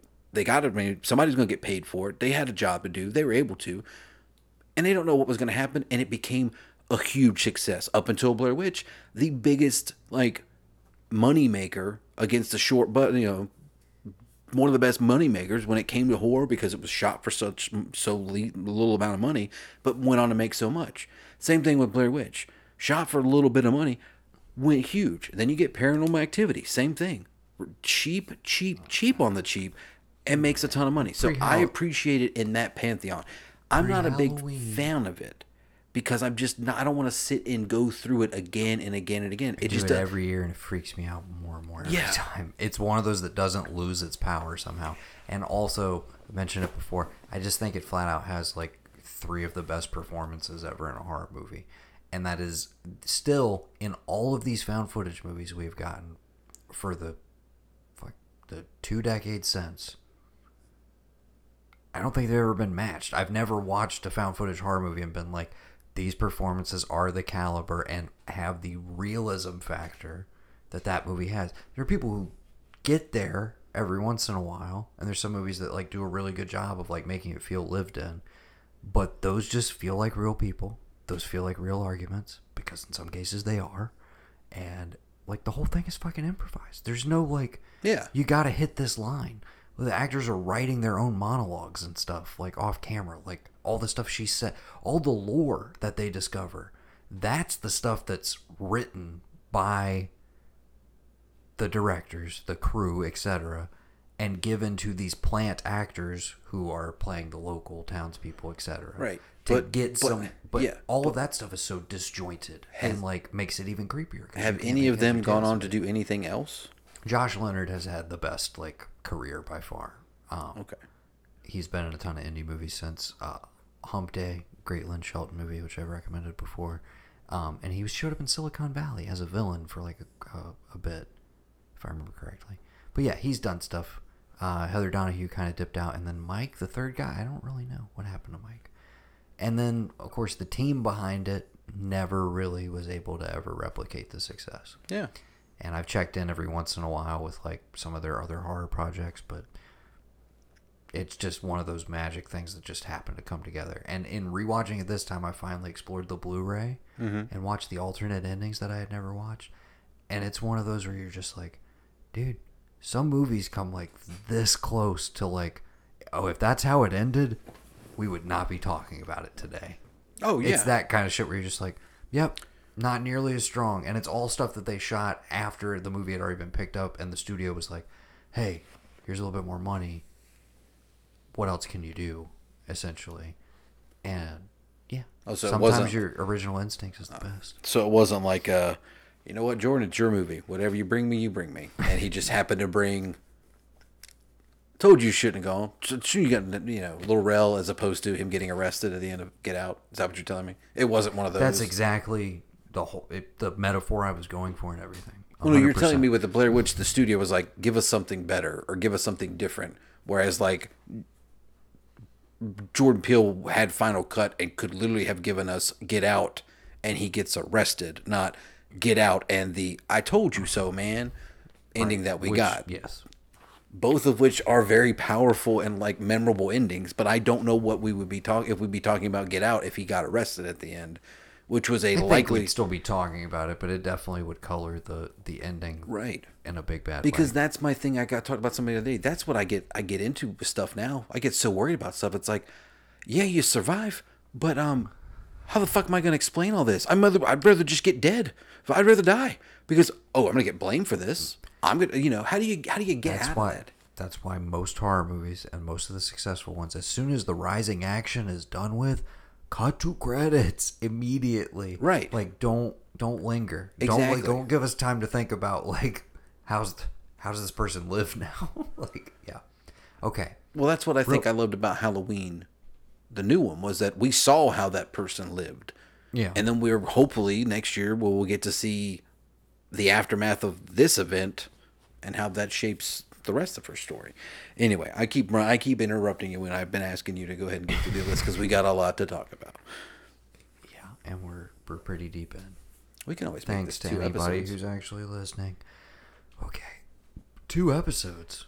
We got another big thing we got to record before the week is over. I'm saying we can just record all this as 1 and cut it into 2. I mean, we haven't even hit 2 hours yet. We'll get there. Keep going. I'm just kidding.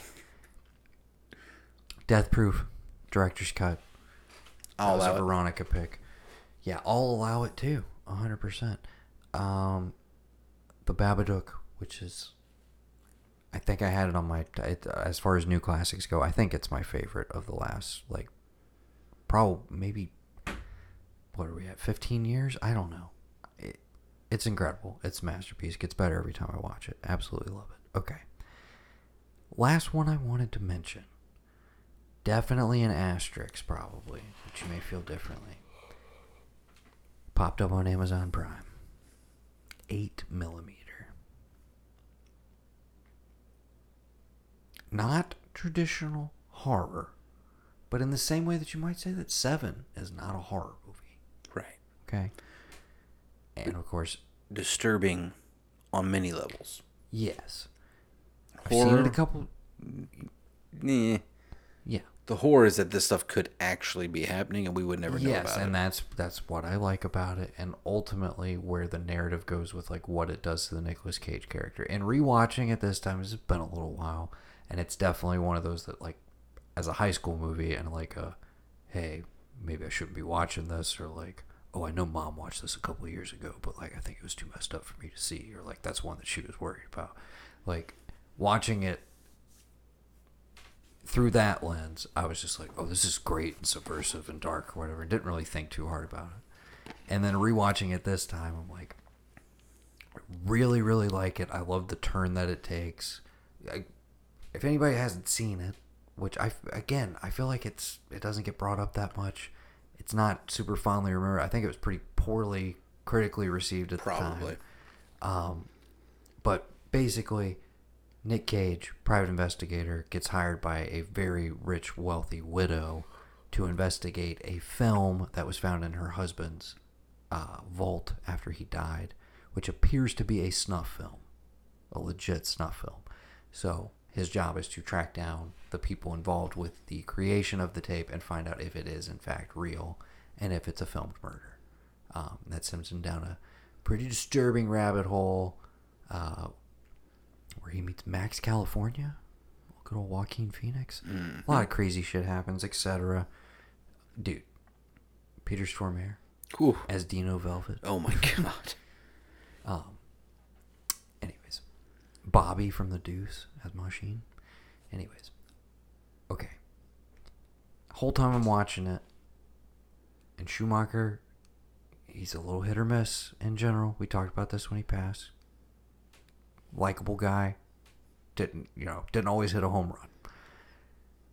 And I have never, it's another one where I was just like, dude, this in somebody else's hands specifically, and I understand why he wouldn't want to do it, but specifically in Fincher's hands. Oh yeah. Would be, like, we'd still be talking about it today. But also, I understand why he would not want to take it, another Andrew Kevin Walker script, so it would be like, oh, this is essentially like the unofficial sequel to Seven. It hits a lot of the same themes, the darkness of humanity, the looking for an answer where there isn't always one, the darkness that seeps into you as an individual when you go exploring these dark places or have to deal with it on a day-to-day basis. All of that stuff is there. It's just not quite as, like, cohesive as you want it to be, and it feels a little bit like Seven leftovers, essentially. But atmosphere, some of it's I could see Fincher like and starts. Yeah. But yeah, and again, I'm like, obviously, like, he wouldn't want to make that. He was making Fight Club at the time, if I'm not mistaken. And it definitely would have felt like a regression, I feel like. Oh, yeah, but, no, definitely. And then he probably would have gotten pigeonholed as like, oh, he's just a horror guy, which is why I love that he has consistently returned to, like, yeah, I'm going to make a girl with a dragon tattoo, and, like, it's going to have some incredibly fucked up scenes in it, but it's also got this other stuff going on. And I'm going to make Gone Girl, which is, like, a great thriller, almost like, should be like a 90s sex thriller, like Michael Douglas should be in this movie. But then when it gets violent, it gets really violent. Like, you know, he's never left the horror genre completely, but I think he's really good at pulling a little more prestige-y. I was going to say, he's really good at pulling the veil back on the normalcy of what you normally see and just being able to show you that tiny little bit of underneath that, like, is just petrifying, but, like, you know is there, but you don't think about is there all the time because you're not forced to, like, look at it and see it. Can't wait for his new one. Not horror at all, but Mank drops in December. And that's kind of the last movie I need to see before we can make a top 10. So works for me. Yeah. But anyways, yeah, 8mm. I still enjoy it. I would probably rewatch it again, but it's one of those you watch and you're like, you see the seams a little bit and you see the flaws and you're like, there's a great movie here. I don't know if I could edit it, what exists there already, into a great movie. But, you know. And again, horror adjacent. Yeah. Okay, that is it, I think, on my rewatches. We're talking all new stuff. Glad we got that out of the way. An hour and a half into the fucking episode. Hit me with whatever you've been dying to talk about. All right. I watched The Lie. Blumhouse. The Lie. Okay, is this the first of these are Amazon releases, correct? Right. Is this the first of this Blumhouse series that you have watched? Only one I've watched. I haven't watched any of them. Okay. Yeah. I have not watched any of them.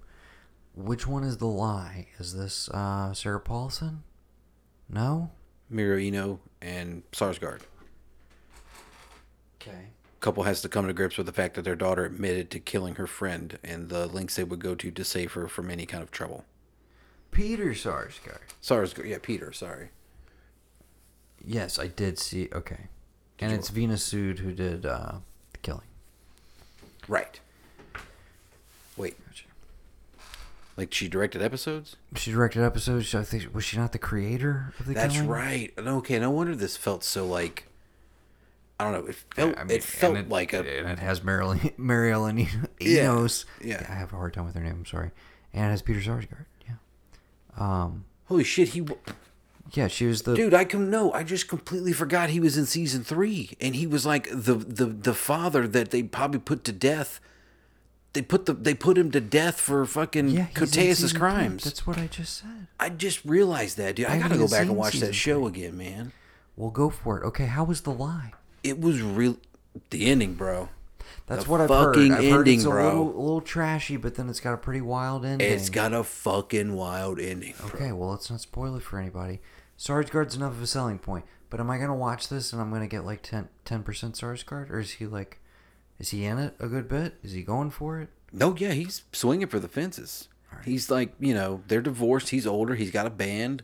Let me discover something about the guy. Yeah, he's got a band. He plays in his own. Spoiler alert, dude. Yeah, he doesn't play. I mean, come on, man. It's just a thing. Okay, you'll like it.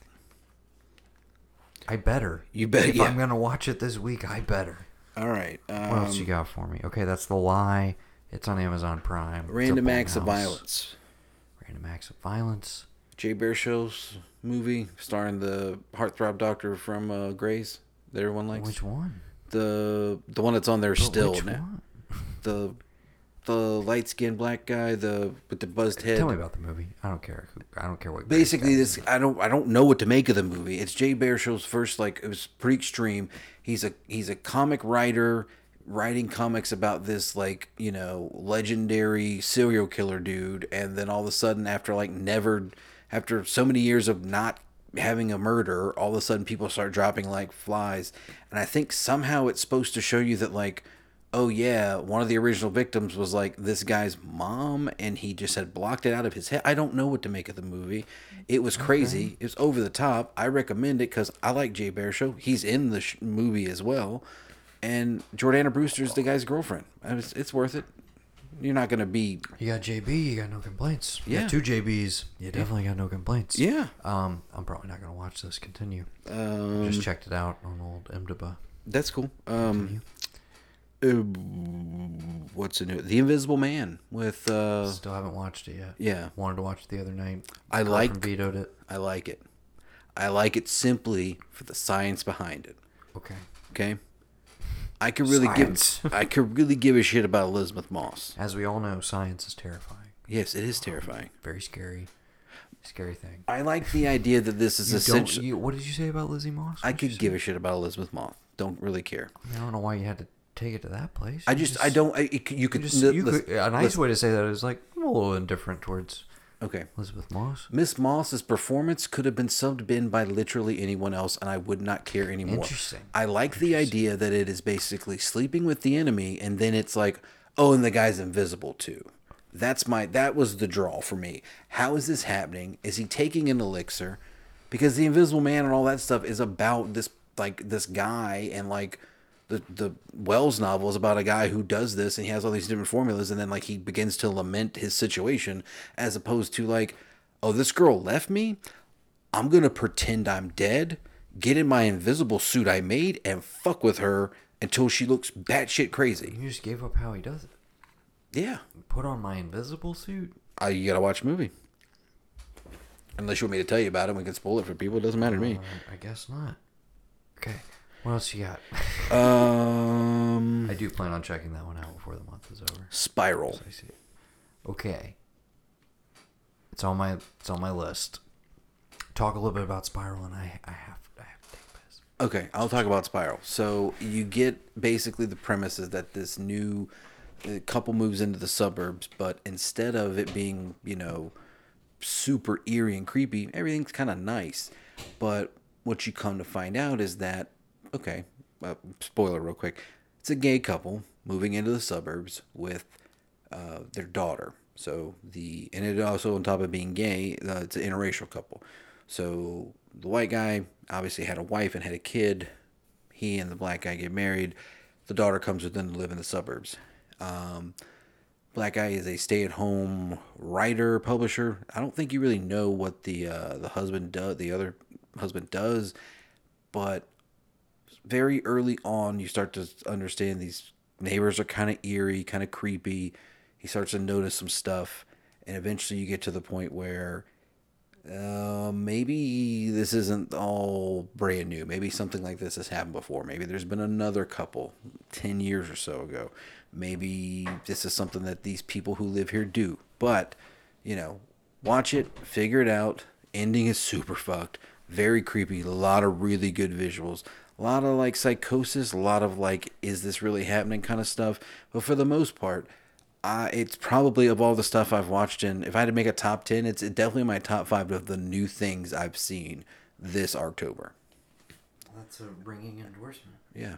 I managed to talk about the entire thing and give all the spoilers away while you were not here. So do not listen to this chunk.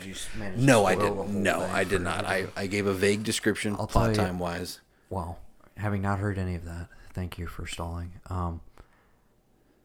I'll say I watched the trailer, and the second he looks across the street and sees his neighbors like in their living room, and they're all in a circle, and they look like they're like doing some cult shit, I said out loud to Veronica, I was like, I'm in. It's like, literally, that's all I need to see. And she's like, I don't really like. We watched House of the Devil together, and she was like, I like the like first hour of it, but then like I'm not really like, I don't know, the devil stuff doesn't really like scare me that much, at least that sort of stuff. And I was like, I mean, I feel you basically. I was like, I don't know what it is. I see people in robes doing any kind of like weird shit they shouldn't be doing. I get creeped out but intrigued immediately. Anytime there's any kind of culty stuff going on, I will give a movie a chance. Please, when you watch the last 10 minutes of that movie, text me. Because there is a shot that I think you will flip out. If we wrap this up in the next like 20 minutes, maybe that's my movie tonight. You should. I definitely think you should. It's been top of my list. Let's see. Another one that's brand new. I Spit on Your Grave, the remake. I would have put it new. I haven't new for you. I never watched the remake. Okay. I've never seen the remake. I've seen the original tons of times. Remake that goes into the Cannibal Holocaust category of like didn't really need to see it. Never gonna revisit it. Yeah, the fact that they've made 2 sequels after that is kind of batshit crazy. I do like the inventive ways that she does dispatch these dudes. I can get behind it. Mm-hmm. But I think this came out. I seem to remember like some supercuts of just the murder scenes like making its way around the internet because it was so like crazy. But again, that's not usually why I go to things like that. So I feel like this came a little bit before Me Too as well, and had it hit in the middle of Me Too, we'd have been like talking about it more. But I don't know why it took forever to get here. Okay, I watched the Dunwich Horror. There's a 2000s cut of it, very low budget, very loosely based on the Dunwich Horror Lovecraft.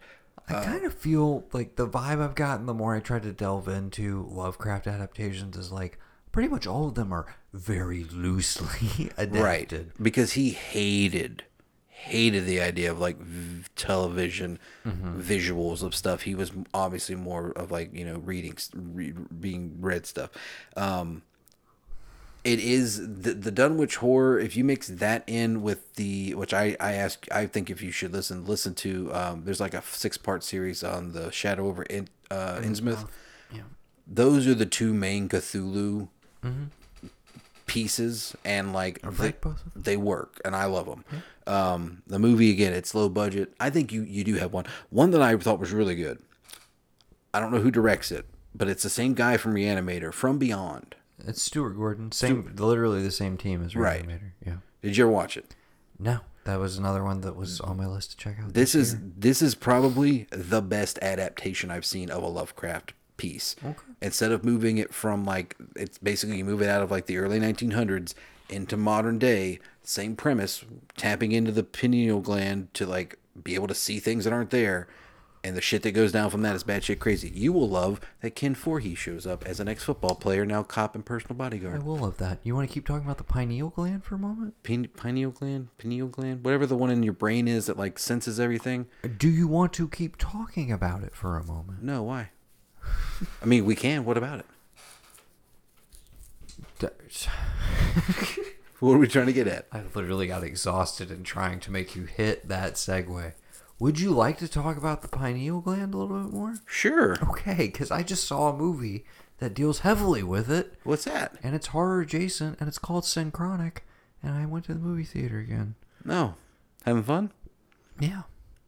Have you seen Resolution and or The Endless? No.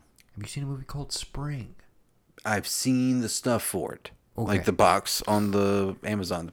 The 3 films I just mentioned are all from Justin Benson and Aaron Moorhead. Moorhead and Benson. They're a filmmaking duo. Okay? Resolution is their debut. Then they do Spring. Then they do The Endless. All of these movies are kind of in the same universe. They're kind of building out. Are they all available to watch? Everything except Synchronic is in theaters right now. Right. Everything else is readily available streaming. Yes. All on I've seen Shudder. Spring.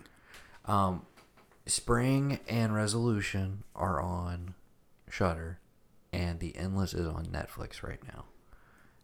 Do I have to go in a certain order? Not really. Okay. But you do. No, you need to watch Resolution before you watch The Endless. Spring you can watch disconnected. Okay. These guys are slowly building out their own kind of unique, low-budget, sci-fi, horror, very cerebral. Mythos, kind of like they have a world It's building. got a Lovecraftian undercurrent to it as well. Definitely a heavy influence.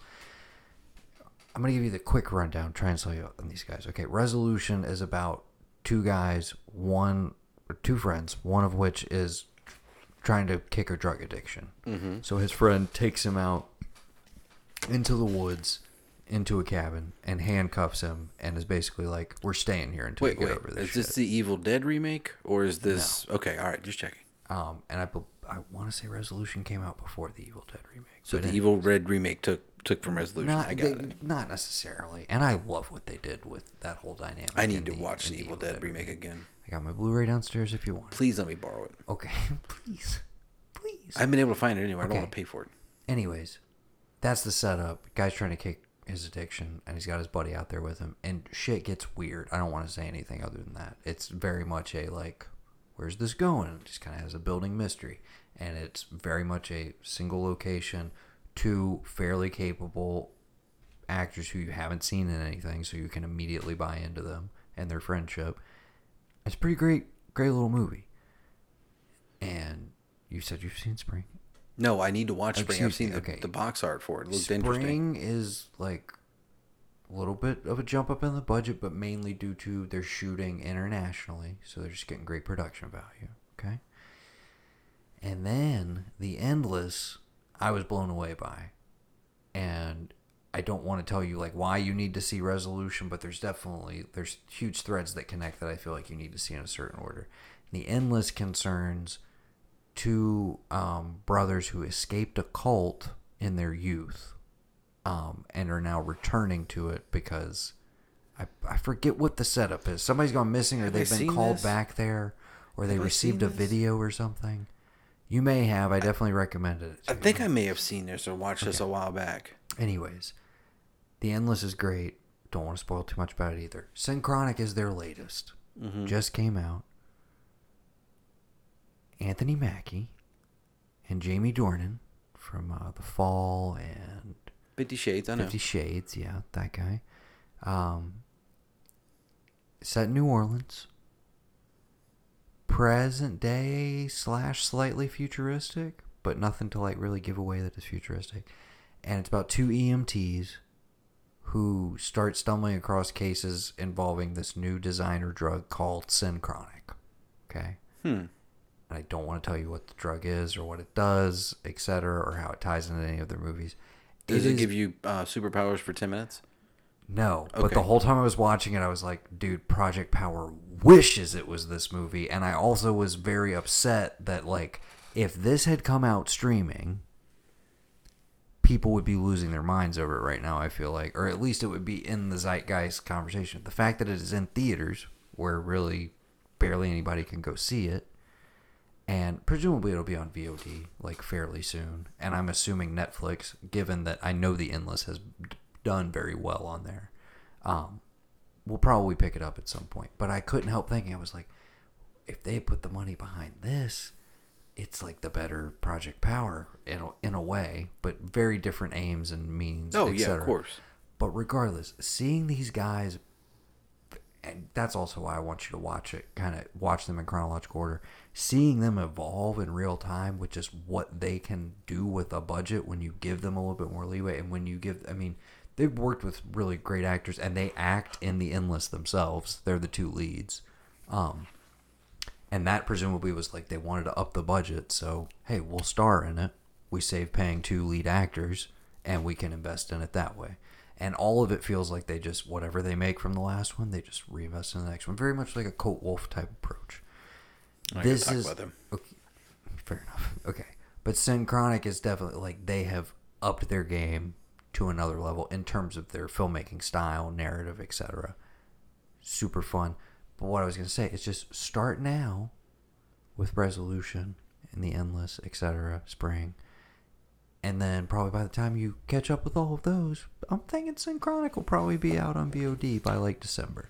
Oh, So, I was thinking like Friday, but all right. I mean, that would be cool. Or you could just go, venture out to a theater and risk your life. I doubt that it's going to be in theaters in my town. Are there any operational theaters in your town? Well, did Regal shut down everywhere for real or no? I think so. Okay. AMC's all over the place. I just don't know if they would pick it up. Is it a big budget thing, or is it something that was planned to come out, or was it just like a tiny... no, it would have been like, this was their, that's what I'm saying. This was so disappointing. This was their, like, coming out party. Okay, yeah, all right. Well, kinda, maybe like, it is. Solid indie. And it's not, it's still, this is an indie movie, but it's just, they got a bigger budget. They got some bigger stars. They're getting to show what they can do. And I feel like it would be a huge calling card movie for people who weren't aware of them, except for nobody can see it right now. Right. So it's kind of a bummer. I got you. But yeah, huge recommend. But, excuse me, all of that, the drug, I won't tell you exactly how, but it affects the pineal gland. Yeah. That's how we got. Does it enlarge it? Does it make it better? Can you taste colors? Can you see sounds?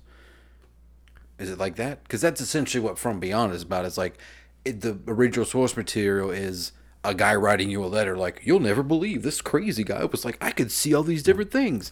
But I don't want to give you specifics, because one of probably the highlight sequence in the movie is Anthony Mackie experimenting to figure out what this thing is and what it does, and how it affects people. Okay.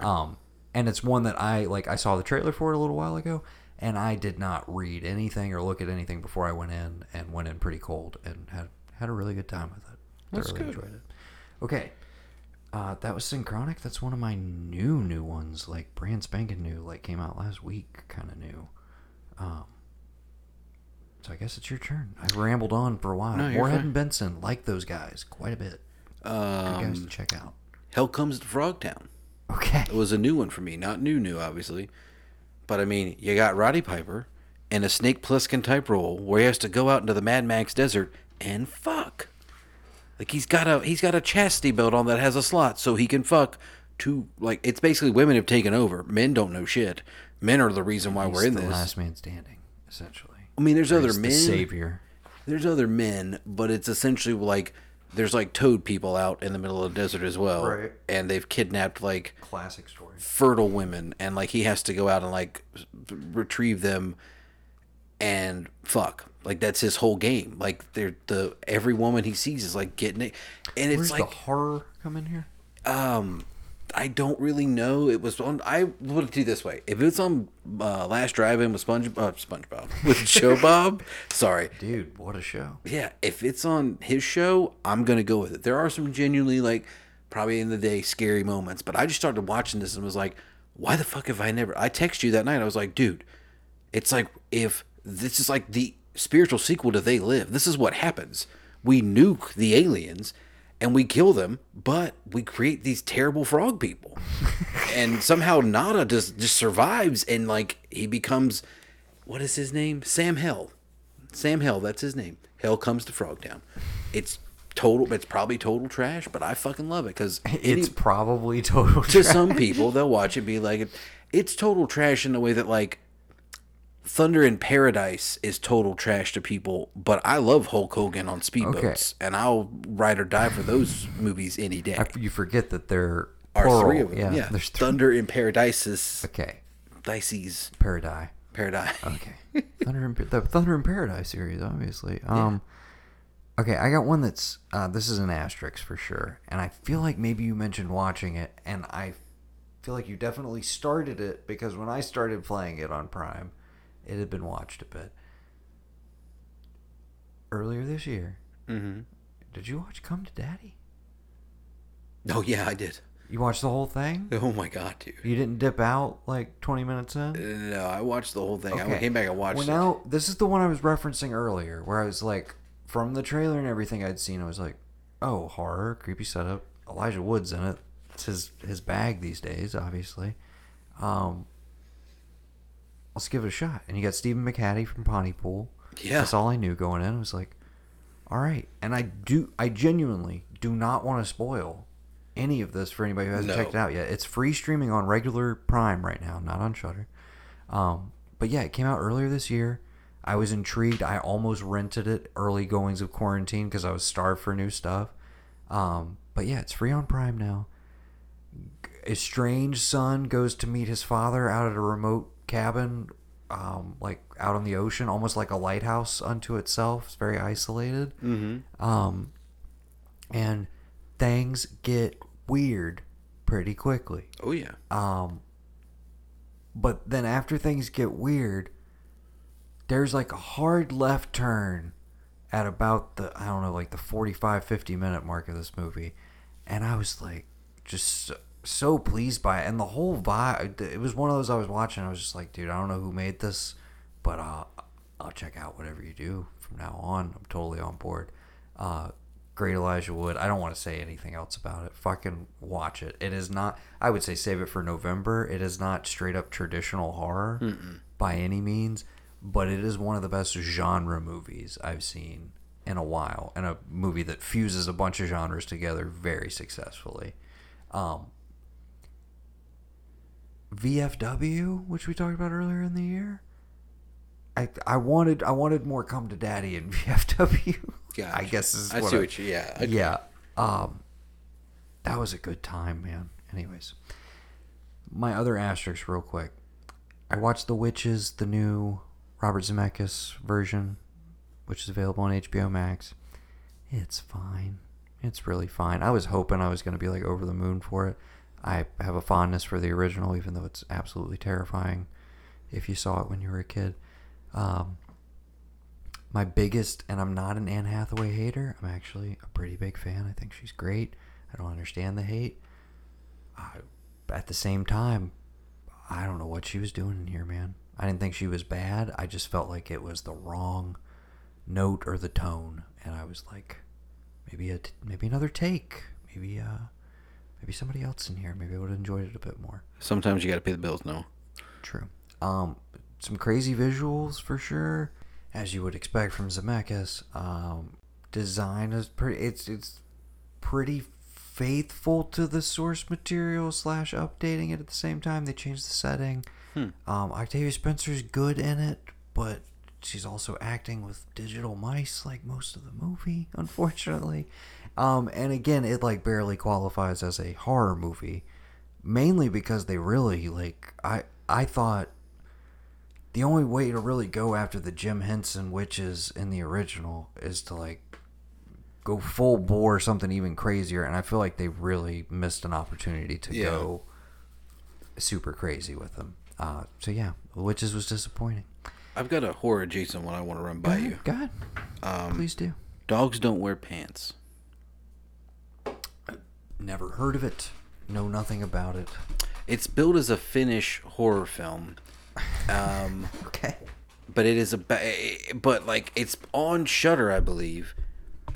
And it is pretty gruesome, and some of the stuff is unsettling, and some of like what you get to see is pretty out there. But then I look it up, and it's billed as like a horror / black comedy. A man's wife dies, and several years later, he is taking his daughter to get her belly button pierced, and has a chance encounter with a dominatrix. Okay. And realizes that in partaking in stuff with her, he finds a new life, so to speak. Okay. And it is about that relationship that they explore, and him delving more and more into the fetish, kink, dominatrix side of things. I don't know why it's listed in all the horror categories. It's like a weird horror love story, because you start out thinking that the female is all about like, I'm just gonna like give pain. I'm evil. I'm brooding or whatever. And I think maybe if they'd have made the character that from the get go, and it didn't go where it went, then you could probably justify calling it some type of horror movie, because okay, this woman's just a sadist. Who cares? It's listed as a drama romance on IMDb. And that's weird because it's it's not even a horror subcategory. Dude, it literally popped up on Shudder. It popped up on. I mean, Shudder has non-horror stuff. Well, yeah, but I mean, it's caked in with like, it's next to like Evil Dead and like these other ones. And I'm like, okay, let me check it out. So I guess I'll make this an asterisk one if I have to, because what you see, you have to. I demand. Okay, good. Asterisk movie. Dogs don't wear pants. Asterisk. I think it came out, if not earlier this year, last year. I'm not sure the year on it. It's 2019 is what I'm saying. Okay, yeah. But I enjoyed the shit out of it. Okay. It was very kinky, erotic. No. Very just like, oh, I get, because I'm going to, listen, you're not going to watch it. Nobody who's the listener is going to watch it. When he gets choked by this woman, he sees you're privy to what his wife threw herself in the water. She couldn't live with her. Why are we even talking about, you're spoiling a movie. You're not going to watch it. Who cares? If you're not going to watch it, nobody else is. I'll give it to you. God, dude. Okay, God. There's still plenty in there for you to get a hold of, okay? Some of it's really intense. It feels like it actually, like, there was no, like, dummy body, no prop stuff. Like, they went full bore with it. Okay. Pretty fucking, like, brutal in that sense. I thought maybe, like, the intensity of where they go and some of the things they partake in would classify it as horror. But, and I didn't realize Shudder didn't have, most of Shudder stuff is themed towards, like, horror and whatever. So, well, yeah. Yes, there are some that sneak on there, and I don't really know how. One I will recommend because it's hard to find elsewhere unless you're renting it, and it cycles through streaming every once in a while. Movie called Victoria, which is not a horror film, but it's just one of the best movies I've seen in the last 20 years.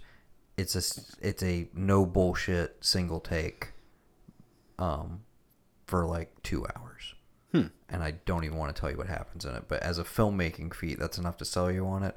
And then within that, there's actually a really good story and great performances, which almost seems impossible. Victoria. Huge recommend. Save it for November 1st. Okay. My last asterisk. I watched the Rebecca remake, new adaptation, whatever the hell you want to call it, on Netflix. What's that? You never seen Rebecca? The Hitchcock Rebecca? No. No, that never crossed my mind. All right. I've seen Marnie. That makes it any better. I believe you. I was trying to do a Connery. That's Marnie, right? That's the one Hitchcock with Connery? Yeah. Okay. Basic rundown. Classic novel. Okay. It's been adapted a couple times. Dude, fucking read a book every once in a while. I got a book I'm reading. I'm reading Turn of the Screw? What? I read stuff. Okay. Who reads, Noah? You have to use your Nobody hands anymore. It's like a baby's toy. It's like a baby's toy. Speaking of which, I had to dip out on watching part 2 and part 3, even though they covered them on Blank Check this month. I did do part 1. It's not called part 1. I did the first Back to the Future because it was tail end of September, but I couldn't do the other 2. I'm really upset about it. I had to satiate myself by going on and looking up the clip from part 3, and you know exactly what I'm talking about. Well, bring your horse back and I'll reshoe him. Ah, shut that horse! If your horse threw a shoe, bring it back and I'll reshoe him. Ah, shut that horse! Oh my god, dude. Tom Wilson's so good, dude. Yeah. Okay. Sorry, I got sidetracked. Speaking of that, I forgot to tell you, The Frighteners. That was one I watched for the first time. That's one that I feel like a lot of people have been going back to this year specifically because for it's some reason. popped up on streaming I this guess year. so, and they're like, "Hey, remember, this was actually really fun." I watched The Frighteners for the first time. This was back in the DVD Netflix days, but it was post Lord of the Rings, or this was at least post Fellowship when I was like, "Who's this Peter Jackson fellow?" When did you watch Dead Alive? A few years later, because that was one that was hard to track down. Oh my for a god, while. dude, that was Yeah, that's my favorite of that. I've never finished Bad Taste, and Right. I've never been able to put my hands on Meet the Feebles. But of the early, like, low down, grimy Peter Jackson, clearly Dead Alive is the best. Yeah. Just that cover is iconic. Frighteners is a fun time though, and I always forget to check it. It's a like has the feeling of like a huge budget like studio horror comedy from the 80s or something. I don't know, something like Death Becomes Her or something like that. But yeah, I feel like people just didn't click with it at the time, but it's always been like kind of a cult one. And I mean, I feel like it would crop up on like Sci-Fi during their 31 Days. But that's also like the last of his big movies, if I'm not mistaken. He didn't do anything after that. Michael J. Fox. Right. Yeah, no, That is his he last takes a beat for quite a while after that. Yeah. Yeah. Then he pops back up on Rescue Me. And Right. kinda, Yeah. But is well, he in a Spin wheelchair? City's after the Frighteners, right? It's he's. I think he leaves us a couple I don't know. months after the movie. I don't know. Okay. Rebecca, tale as old as time. Rich dude with a dead wife meets the new possible next wife. Whisk her back to his giant ass mansion, and Surprise! I killed my wife. Oh, what? Is that what happens? you could write this shit apparently. Really? Is that really? Tell me, for real, dude. I don't even know what You're you're not talking familiar about. with the story of Rebecca. Oh my god, dude! Am I gonna spoil it? I took already? detective fiction. I said it earlier. Okay. I don't know this turn of the century novel, turning whatever thing you're talking about. Turn of the screw. Okay. Okay. Turn that screw right into. Okay, spoilers for Rebecca if you've never seen the Hitchcock original or read the book, or if you It's are an looking 18th century forward- novel, right? I don't think so. 19th, whatever. It's old Or as you're shit. looking forward to watching this adaptation, which is done by Ben Wheatley, I should mention. Dude who did Kill List, Sightseers. I was really Yeah. amped going into this because I was like, he's touching a classic, an established classic. Rebecca won Best Picture in 1940, 1941, I forget. And it's always one of those where it's like, why? Why do you want to do this? What are you bringing new to the table? And he played it super safe. I really thought he was going to get, a little more out there. A little more out in the weeds, a little more high rise, a little more kill list with it, but never quite happened. Okay. Army Hammer is Mr. De Winter. Okay. He's the rich guy I mentioned. And Lily James? Is that right? Sure. The one from Baby Driver. Oh, yeah. Lily James, I believe, yes. You also got Kristen Scott Thomas in there, slightly in her Only God Forgives mode, which I appreciate. Yeah. Like it a lot. Ann Dowd pops up for a bit. But basic setup, he brings the new potential wife back to his manor with his giant staff and his housekeeper. That's Kristen Scott Thomas. And it's just all Rebecca. That's the dead wife, okay? Oh, things haven't been the same here since Rebecca left. And she's learning about her tangentially through all of his friends because he won't talk about her. Anytime she asks, it's like, he just ignores her. He just gets up and leaves the room. Like, I don't want to talk about my dead wife, essentially. And she keeps thinking, like, oh, I can't live up to her, blah, blah, blah. Tries to impress, tries to, like, I don't want to be her, but, like, I'm losing my own identity, trying to, like, be enough for him, all this different stuff. And all that stuff is really solid. That's kind of the meat and potatoes of it. But then the big Shyamalan twist, if you will, spoiler alert for, again, a movie that has been adapted more than once, if I'm not mistaken, and it's based on a novel that came out, at least, we're talking 50 plus year. It's old. If they made the movie in 1940, I don't know what year. I'm not taking the time to look it up. We'll move along. Big spoiler, big twist. Eventually, it's revealed. He's like, what the reason I don't talk about her is not because I'm so like still in love with her and judging you. It's because I fucking hated her. She made my life a living hell. She made me a cuckold, and she taunted me with it.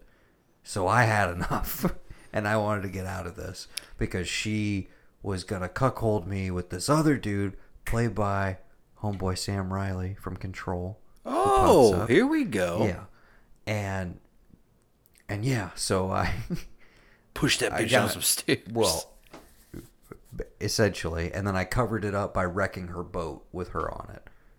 Cut to murder trial for this guy, and now it's like this is when it gets, you know, really twisty or dark or whatever, which is she is immediately like, all right, well now we got to figure out how to get you off for her murder. Like, obviously, I'm with you 100%, and now it's us against the justice system and like trying to cover up your murder because obviously this Rebecca was horrible. How could you let this do to her? I definitely want to be with you, even though you fucking murdered your wife. So yeah, and I'll let you discover the actual ending for yourself. But yeah, that's the big twist, is that she's being haunted essentially by the specter of Rebecca and trying to live up to her, and then finds out like, oh, she's like, he hated her. He's not so in love with her. He actually hated her. That's the big twist. Right. Just watch the Hitchcock original. It's so much better. It's fucking Laurence Olivier. Oh, in the Army Hammer role. I'm just like, there's no, sir. 1 + 1 doesn't equal 2 there. Definitely not. Okay. Also, for those of you who care, much in the same way that like PTA took Oil, the novel by Upton Sinclair, and just made There Will Be Blood. Mm-hmm. But it's like, it's not really an adaptation, but it is. Phantom Thread. I don't know if you ever watched Phantom Thread. It's the last PTA movie we've gotten thus far. The one about the guy who like stitches and makes clothes? Yes. Uh-huh. Very, very heavily influenced by Rebecca, but not like it in any way, shape, or form. So since I just spoiled Rebecca, just skip it unless you're going to watch the Hitchcock original and go watch Phantom Thread finally. Okay. That's what I'll say about that. Okay, that was my last asterisk. Good to go. What do you want to talk about? Color Out of Space. I tried. Yeah. Months ago. Uh-huh. We made it 20 minutes in. Uh-huh. Veronica checked out. I made it 5 more minutes past that, and I fell asleep. Do I need to go back and correct not having finished this movie? No, you're fine.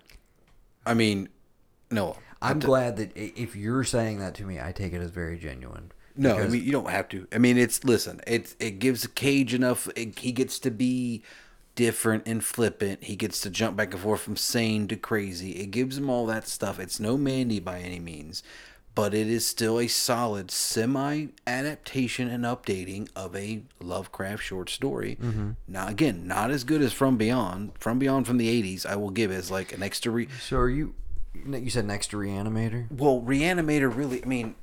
Reanimator and From Beyond, I guess because it's the same crew and it's the same actors, they might as well both be the same quality of like adaptation and modernization of Lovecraft.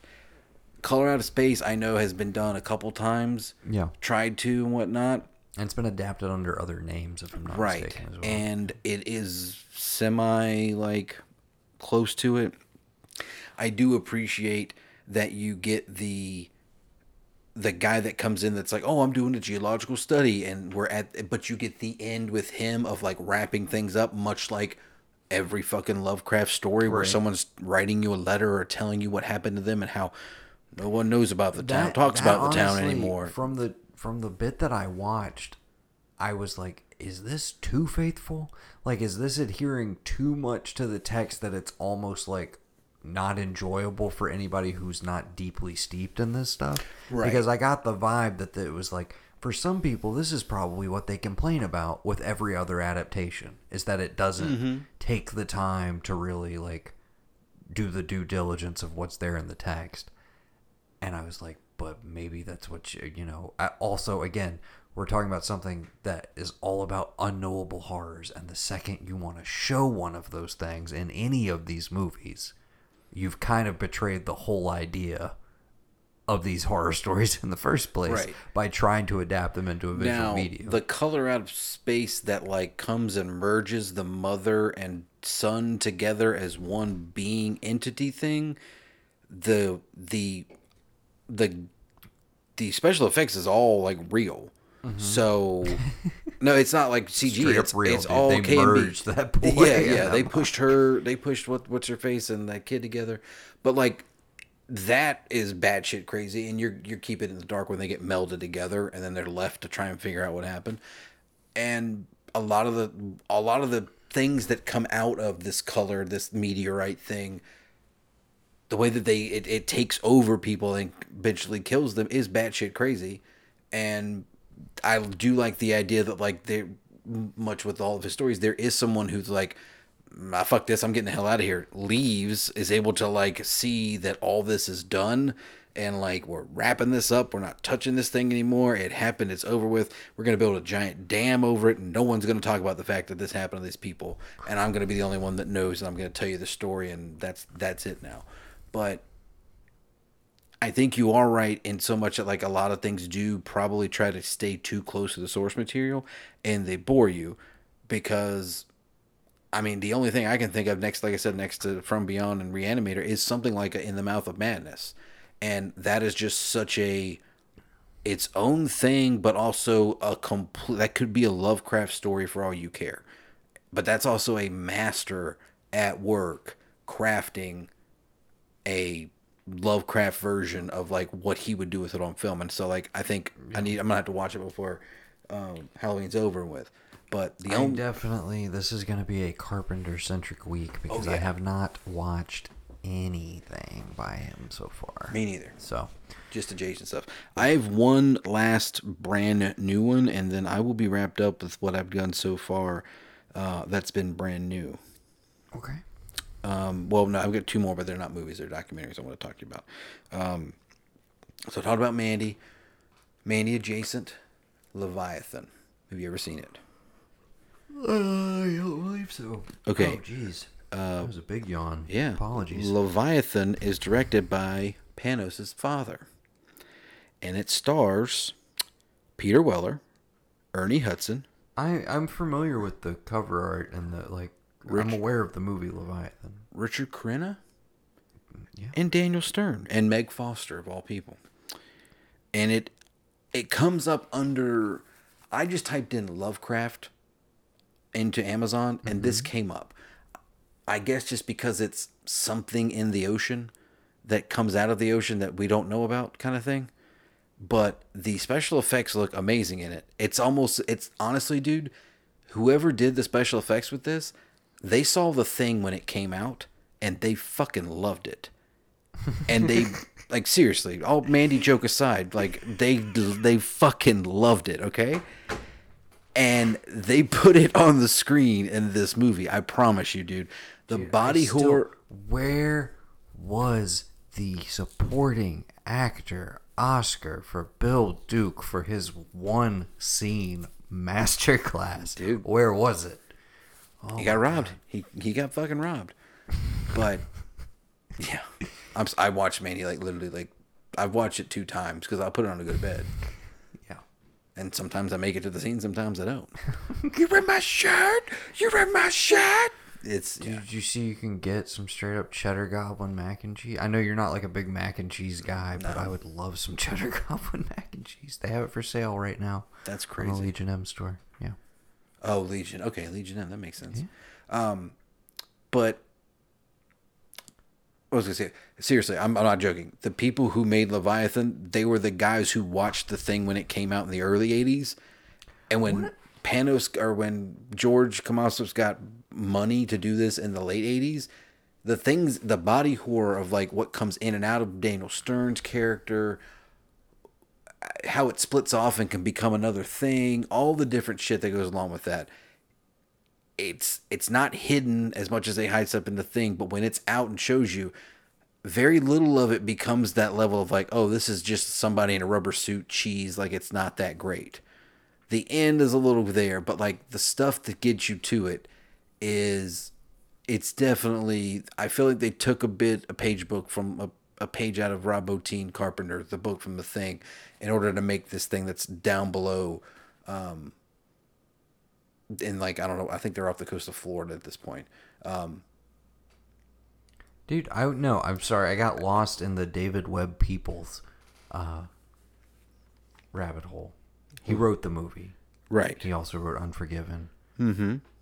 Co-writer on Blade Runner with Hampton Fancher. 12 Monkeys. Soldier with Kurt Russell. The female, the love interest girl, she was the what's his face's like love interest in the Flash TV show. That's where I kept on like Amanda Page? Yeah. Gotcha. Where would I know her from? But again, I love You know her from Max Headroom. that too. But I mean, I love Peter Weller outside of the RoboCop thing, man. Like, there was another movie I didn't tell you about, or maybe you did, maybe I did, but it was him and Sam Elliott in the late 80s. It was a buddy cop movie with the two of them. But he was a prosecutor. Sam Elliott was an undercover cop, and they were exposing undercover cops. I might have talked to you about this. Shakedown or whatever, Shakeout, whatever. Batshit crazy movie. But I love Peter Weller outside of the RoboCop thing. I wish more people watch it. Naked Lunch? Oh, yeah, no. Okay. I was going to say, that's like somehow the most Peter Weller ever Wellered is Naked Lunch. I mean, Great you get Daniel Stern. Another one of those that it's like, were they asleep at the Oscars that year? Like, he should have at least been up, but whatever. Yeah. Maybe I'm crazy. Okay. So what do you got? What you got? Any more? Are you going to tell me, or are you going to make plans for the weekend and see what we're going to end up? We can definitely do that. I've got a few real quick. Carnival of Souls, which is available on HBO Max right now. It's also one of those that I think might just straight up be in the public domain, so I think it's kind of everywhere. Okay. I have it on one of those like 50 classic horror movie DVDs as well. Wanted to see it because I knew like Lynch was a big fan of it. This is like 60, I want to say mid 60s, 65 possibly. Woman gets into a car accident literally in the opening, and shortly thereafter moves to a new small town and just keeps seeing creepy shit happening. I don't really want to spoil it beyond that, but she's kind of haunted by a grinning man who's actually the director, like playing the creep essentially. Jesus. Very dreamlike, very like, it's surrealist in a way that, like, having seen a lot of movies that came after it, I was like, oh, well, I kind of hate how much they explain stuff in this, because it does have a kind of like ultimate ending that clarifies stuff that you don't necessarily want clarified. You want it to just be a little more ambiguous and haunting. But that being said, there's some pretty great imagery in here and like use of sound and score. If you're looking for a good black and white creepy classic, and you've already done Night of the Living Dead this year, I would check out Carnival of Souls. Okay. Big influence, I feel like, on Lords of Salem as well. I need to go back and rewatch that one. We saw that in theaters, and I haven't seen it since. Yeah. Me, you, and like one other person. Yeah. Okay. You may have actually seen this one. The House is October built? No. Okay. So a movie that I totally would have passed by, and I have passed by many times because the cover art, it looks like trash. Right. It looks like straight to DVD trash. Really pretty solid found footage movie. It's about a group of friends traveling across, like, I think it's mostly in the Southwest, but they're doing a series of haunts. They're going to different haunted houses in different states, all leading up to Halloween. And they're looking for, like, the extreme, off the beaten path haunted houses. Like, the stuff where there are no regulations, where things get a little bit crazier. Like, they're looking for the real where you actually chills, die, essentially. Okay? Yeah. And so in the process of this, they kind of come into contact with this group who's known for doing extreme haunts, and shit gets weirder and crazier as they get closer to Halloween night, where they eventually are going to get to go experience this, like, what they're told is like a fully immersive, like the craziest one there is, etc. And I don't really want to say anything more than that. I will say that the ending kind of takes its foot off the gas in a way that you don't necessarily expect it to. But the build-up and the setup of just like, there's a lot of them just like walking through actual haunted houses. And documentary footage exploring people who work at haunted houses. And the idea that, like, yeah, you get out in some of these rural areas and, like, there could just be some fucking creeps in their costumes after work who maybe just, like, want to take things a little too far. Want to creep you out just a little too much. A little outside the rules. And again, the setup of it, I feel like you would really dig it. The setup of it is super strong. The ultimate payoff is a little like, maybe I wanted a little more from it. Come to find out, there's The House is October Built Part 2, which I watched a little bit of the trailer of, and I was like, oh, so that's where you go with it. Okay. And I was intrigued to at least check it out, even though I've heard both of these are not particularly well reviewed. I was surprised how much I liked them. I got semi-positive recommends from Mayfield and also from one of the Ringer podcasts I was listening to where it came up. And I was like, I heard two people that I semi-respect say, or respect their opinions rather, not just in general. I don't respect you at all, but your opinion is fine. But yeah. That one's on Hulu. I think it's also on Prime. I think it is on Prime, and I thought I saw it on Hulu. And it's a short one, too. It's like an hour and a half. Definitely some good... As far as found footage, creepy stuff goes, there's some pretty solid moments in it. It's a lot more kind of creeping dread and impending doom than it is jump scares, which I liked about it. No, yeah, I like the doom. A lot more atmospheric. I watched House, not the one you're thinking of. The other one? Houseu. Yeah. From 1977. Yeah. Never seen it before. Always wanted to. It's available basically through the Criterion Collection on HBO Max. Dude, just one of the wildest, most batshit crazy movies I've ever seen in my entire life. Nothing like it. Nothing like it on the planet. You can call it horror. You can call it whatever you want. It's one of those movies I would say, anybody that likes movies and is even the least bit curious about, like, what movies can be and what weirder shit there is out there, just watch House. You're gonna have a crazy time. I'm not gonna say you're gonna have a good time. You're gonna have a crazy time. It is wild, dude. Wild stuff. And effects that you're just like, what? This is how you did these? Really? You said it was what year now? 1977. Oh, okay.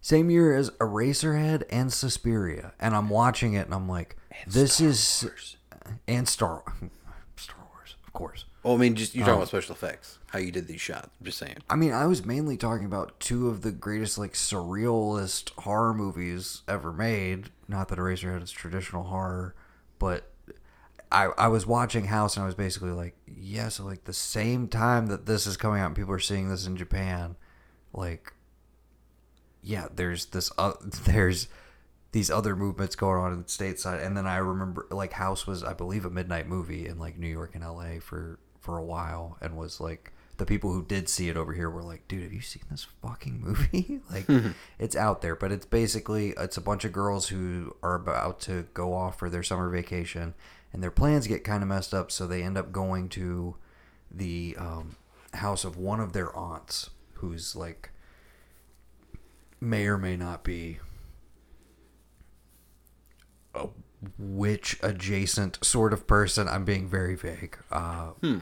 There's some weird shit going on in her house. Well, okay then. Okay. That's really all I have to say about that. And I'm just scanning over this one more time. The only one I have not mentioned is a documentary that I believe you watched as well. So I think that's where we're headed now. 2 hours and 22 minutes. I also watched Survival of the Film Freaks. Not this one. Not In Search of Darkness. Time. Survival of the Film Freaks. You mentioned it in the previous Arktober episode. Yes, but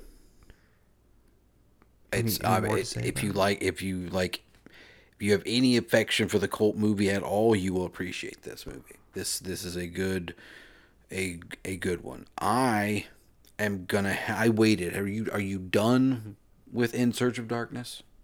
Yeah.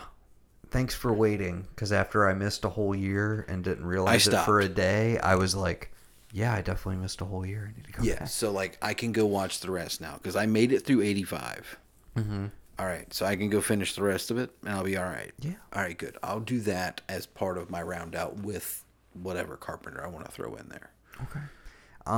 In Search of Darkness, I think we mentioned it previous episode. It's available on Shudder. It is a 4.5-hour documentary exploring the best of 80s horror in the entire decade. And it literally goes year by year and kind of just hits. I love how they have kind of like the headliners, like, we're going to go deep on these. And by deep, I mean like 7-8 minutes a piece on some of these. They got great talking heads. And then there's always, towards the end of each year, there's always, okay, here's like 4 or 5 that are like, hey, if you really want to, like, Did you check out forget something you haven't seen. Did you forget this came out this year too? Yeah. There's a lot of those in there, and they're talked about with great, fondness. But then there's also, every year ends with like kind of a little genre theme, if you will, or like some aspect of the genre in that decade that they want to look into. Right.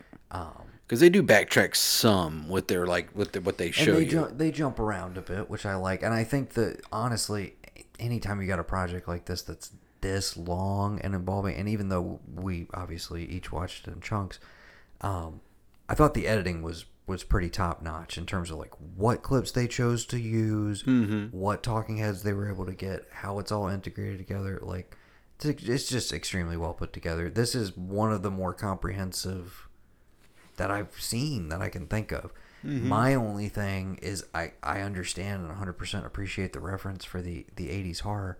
I would love to see one of these about 70s horror, and I would really love to see something like this about 90s horror in general, because I feel like in most people's minds it's literally like there was nothing going on and then Scream, right?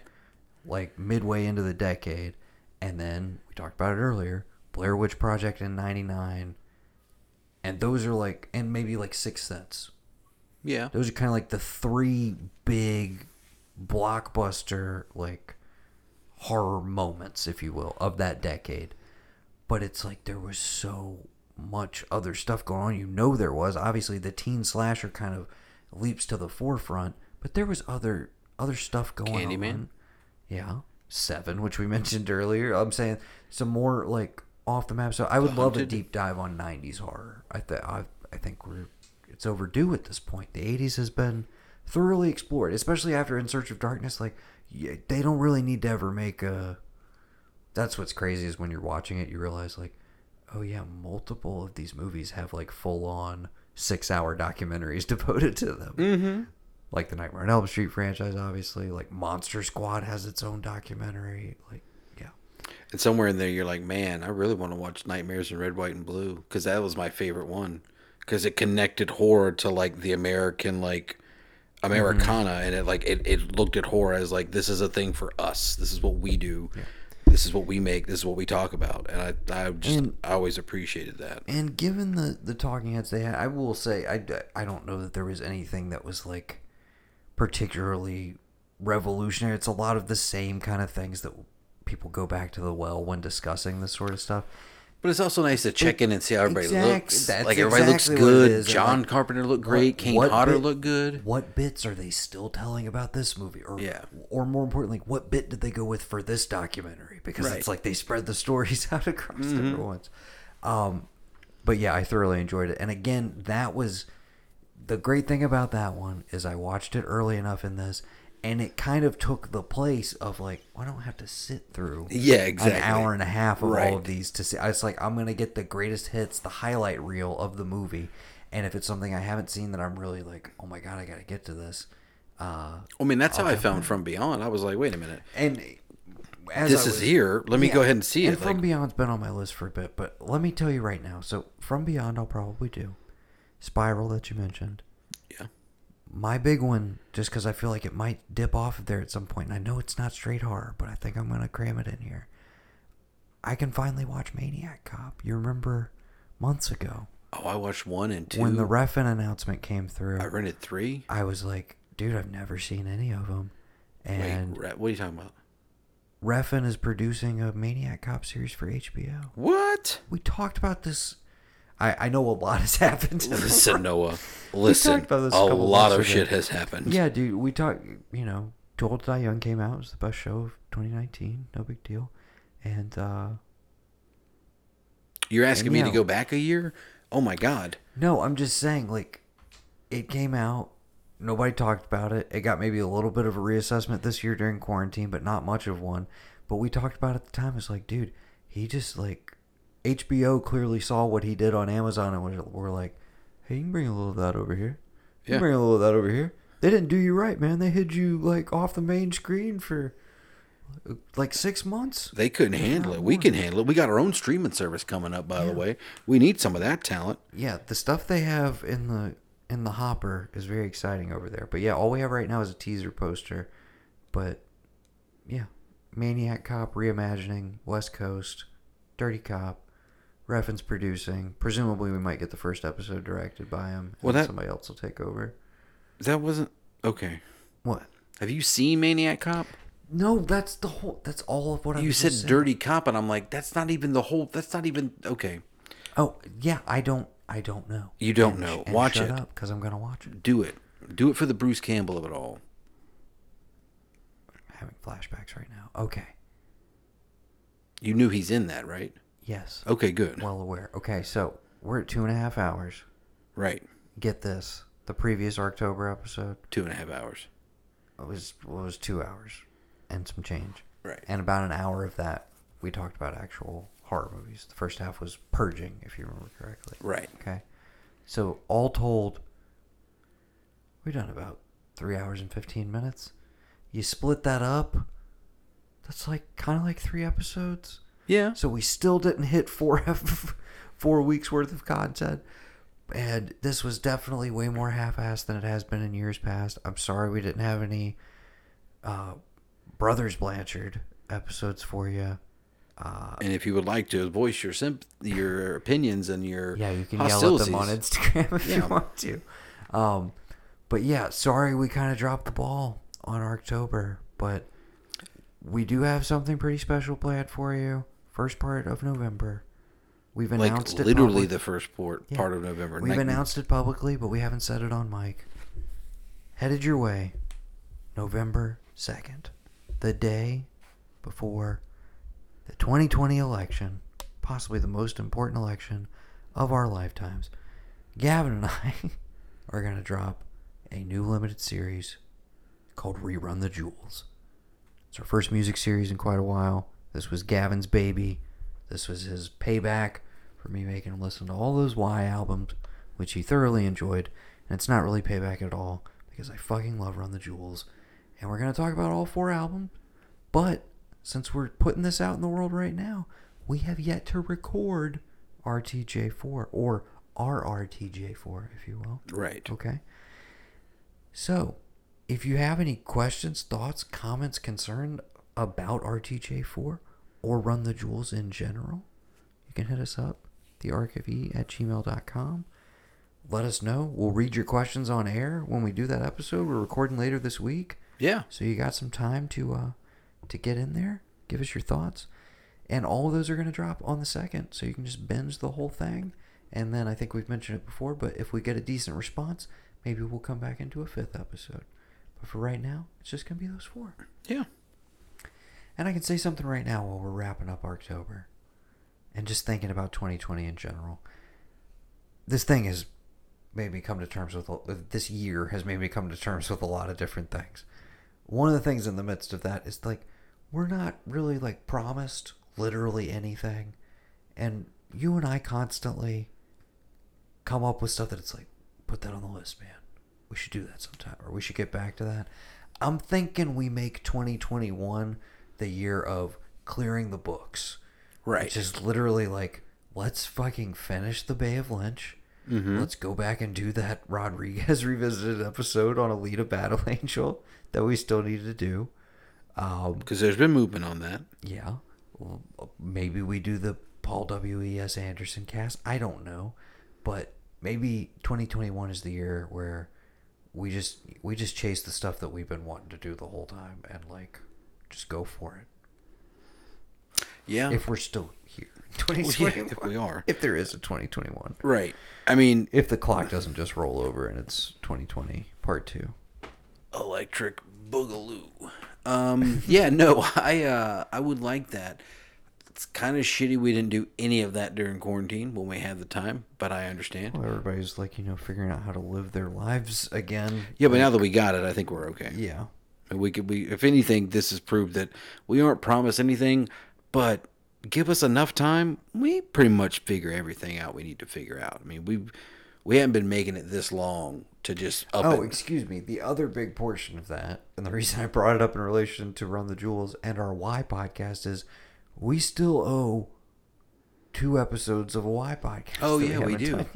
So that would be also on the docket for 2021 is just that's how I feel like we should kick off the year. Is just in sequential order. We're just going to burn through all of our projects that we had set up. That works. And occasionally do these where we get together and talk about what we've been watching. Yeah, because it's ramble fun. on incessantly. Yeah, because this is fun, but it's kind of why I like doing the Run the Jewels thing, how we did it, because it was nice to watch something or listen to something. Yeah, to focus in on something. Instead of just we're just going to catch up on stuff, which, I mean, I don't mind catching up, but at a certain point, it's like, I gotta curb that focus onto something, I think, we're just planning. I'll probably cut off this stuff, whatever. We're going to end the episode in just a moment. I think the biggest thing, we make 2x2 retro reviews a monthly thing. Yeah. So we do 12 of them in a year. And those episodes also on the front half are where we can do our what we've been watching, etceteras for the month. Yeah. And then the rest of the time we crank out the limited series, man. That's where I think it's at. I think there's enough movie and TV related general TV and movie podcast out there in the world. So I think we need to get niche with it. Yeah, get niche. Yeah, 2021, the year of the niche. The year of the niche. Yeah. Calling it. Okay. This has been a long, rambling wrap up to Arkttober 2020. It was what it was. Yeah. It's not over yet. Halloween's still. It's not over yet. Still coming along. Be safe. Don't get candy from strangers. Don't go out. Don't do anything on Halloween. Just be smart. It's not worth it. Don't go fuck yourself. Yeah, don't go fuck yourself. Yeah, Halloween 2020. Don't go fuck yourself. That's it. That is perfect. Yeah. None of that spooky voice bullshit. Oh, hang on. Noah, go fuck yourself. Sounded like you said, Noah, go fuck yourself. Not no, go fuck yourself. Noah, okay. I'm telling you, okay. I don't want a receipt. You can go fuck yourself. That was a great way to end the episode. Okay. Yeah. It's Arkttober 2020. Yeah. That was that thing that we do. Yeah. I've been Noah. I've been Gavin. We've been the Blanchard brothers. Yeah. What do we say now? I don't know. What do we want to say? Thanks for. There's like one person that will have made it this far. So, right. Mom, we love you. We love you, Mom, and happy birthday, Dad. And Mom, way to go on going tit for tat with us on the. She's done a movie a day, if not more. Yeah, I know. We need to She is stuck to it. Maybe we talk to her on Halloween. Maybe we make Mom a regular podcast guest next year. I don't know. We're gonna figure something out. I'm sure she would love to see you. Okay. And have you in the room. So yeah. Seriously, last time I mentioned it. Let us know. Arkttober's not over yet. This episode's coming out like the last week, but let us know what's the scariest thing you watched this month. What's the thing that we should avoid, like the plague, like one where you took one for the team and just watched something really bad. What's the thing you we pulled should a Gavin? What's the thing we should spend 6 months inside avoiding the plague for? What is that? What you should make a plague avoid like the plague joke? You made that this year. I love it. I didn't even think about it. I know. Thanks for highlighting that, though. I'm glad you're here, Noah. Okay. I don't even know if this episode is releasable at this length. Probably. Appreciate anyone who has made it this far. We love you very much. We'll see you in November with Rerun the Jewels. I'm Noah. That's Gavin. I got it. We're the Blanchard Take brothers. us home.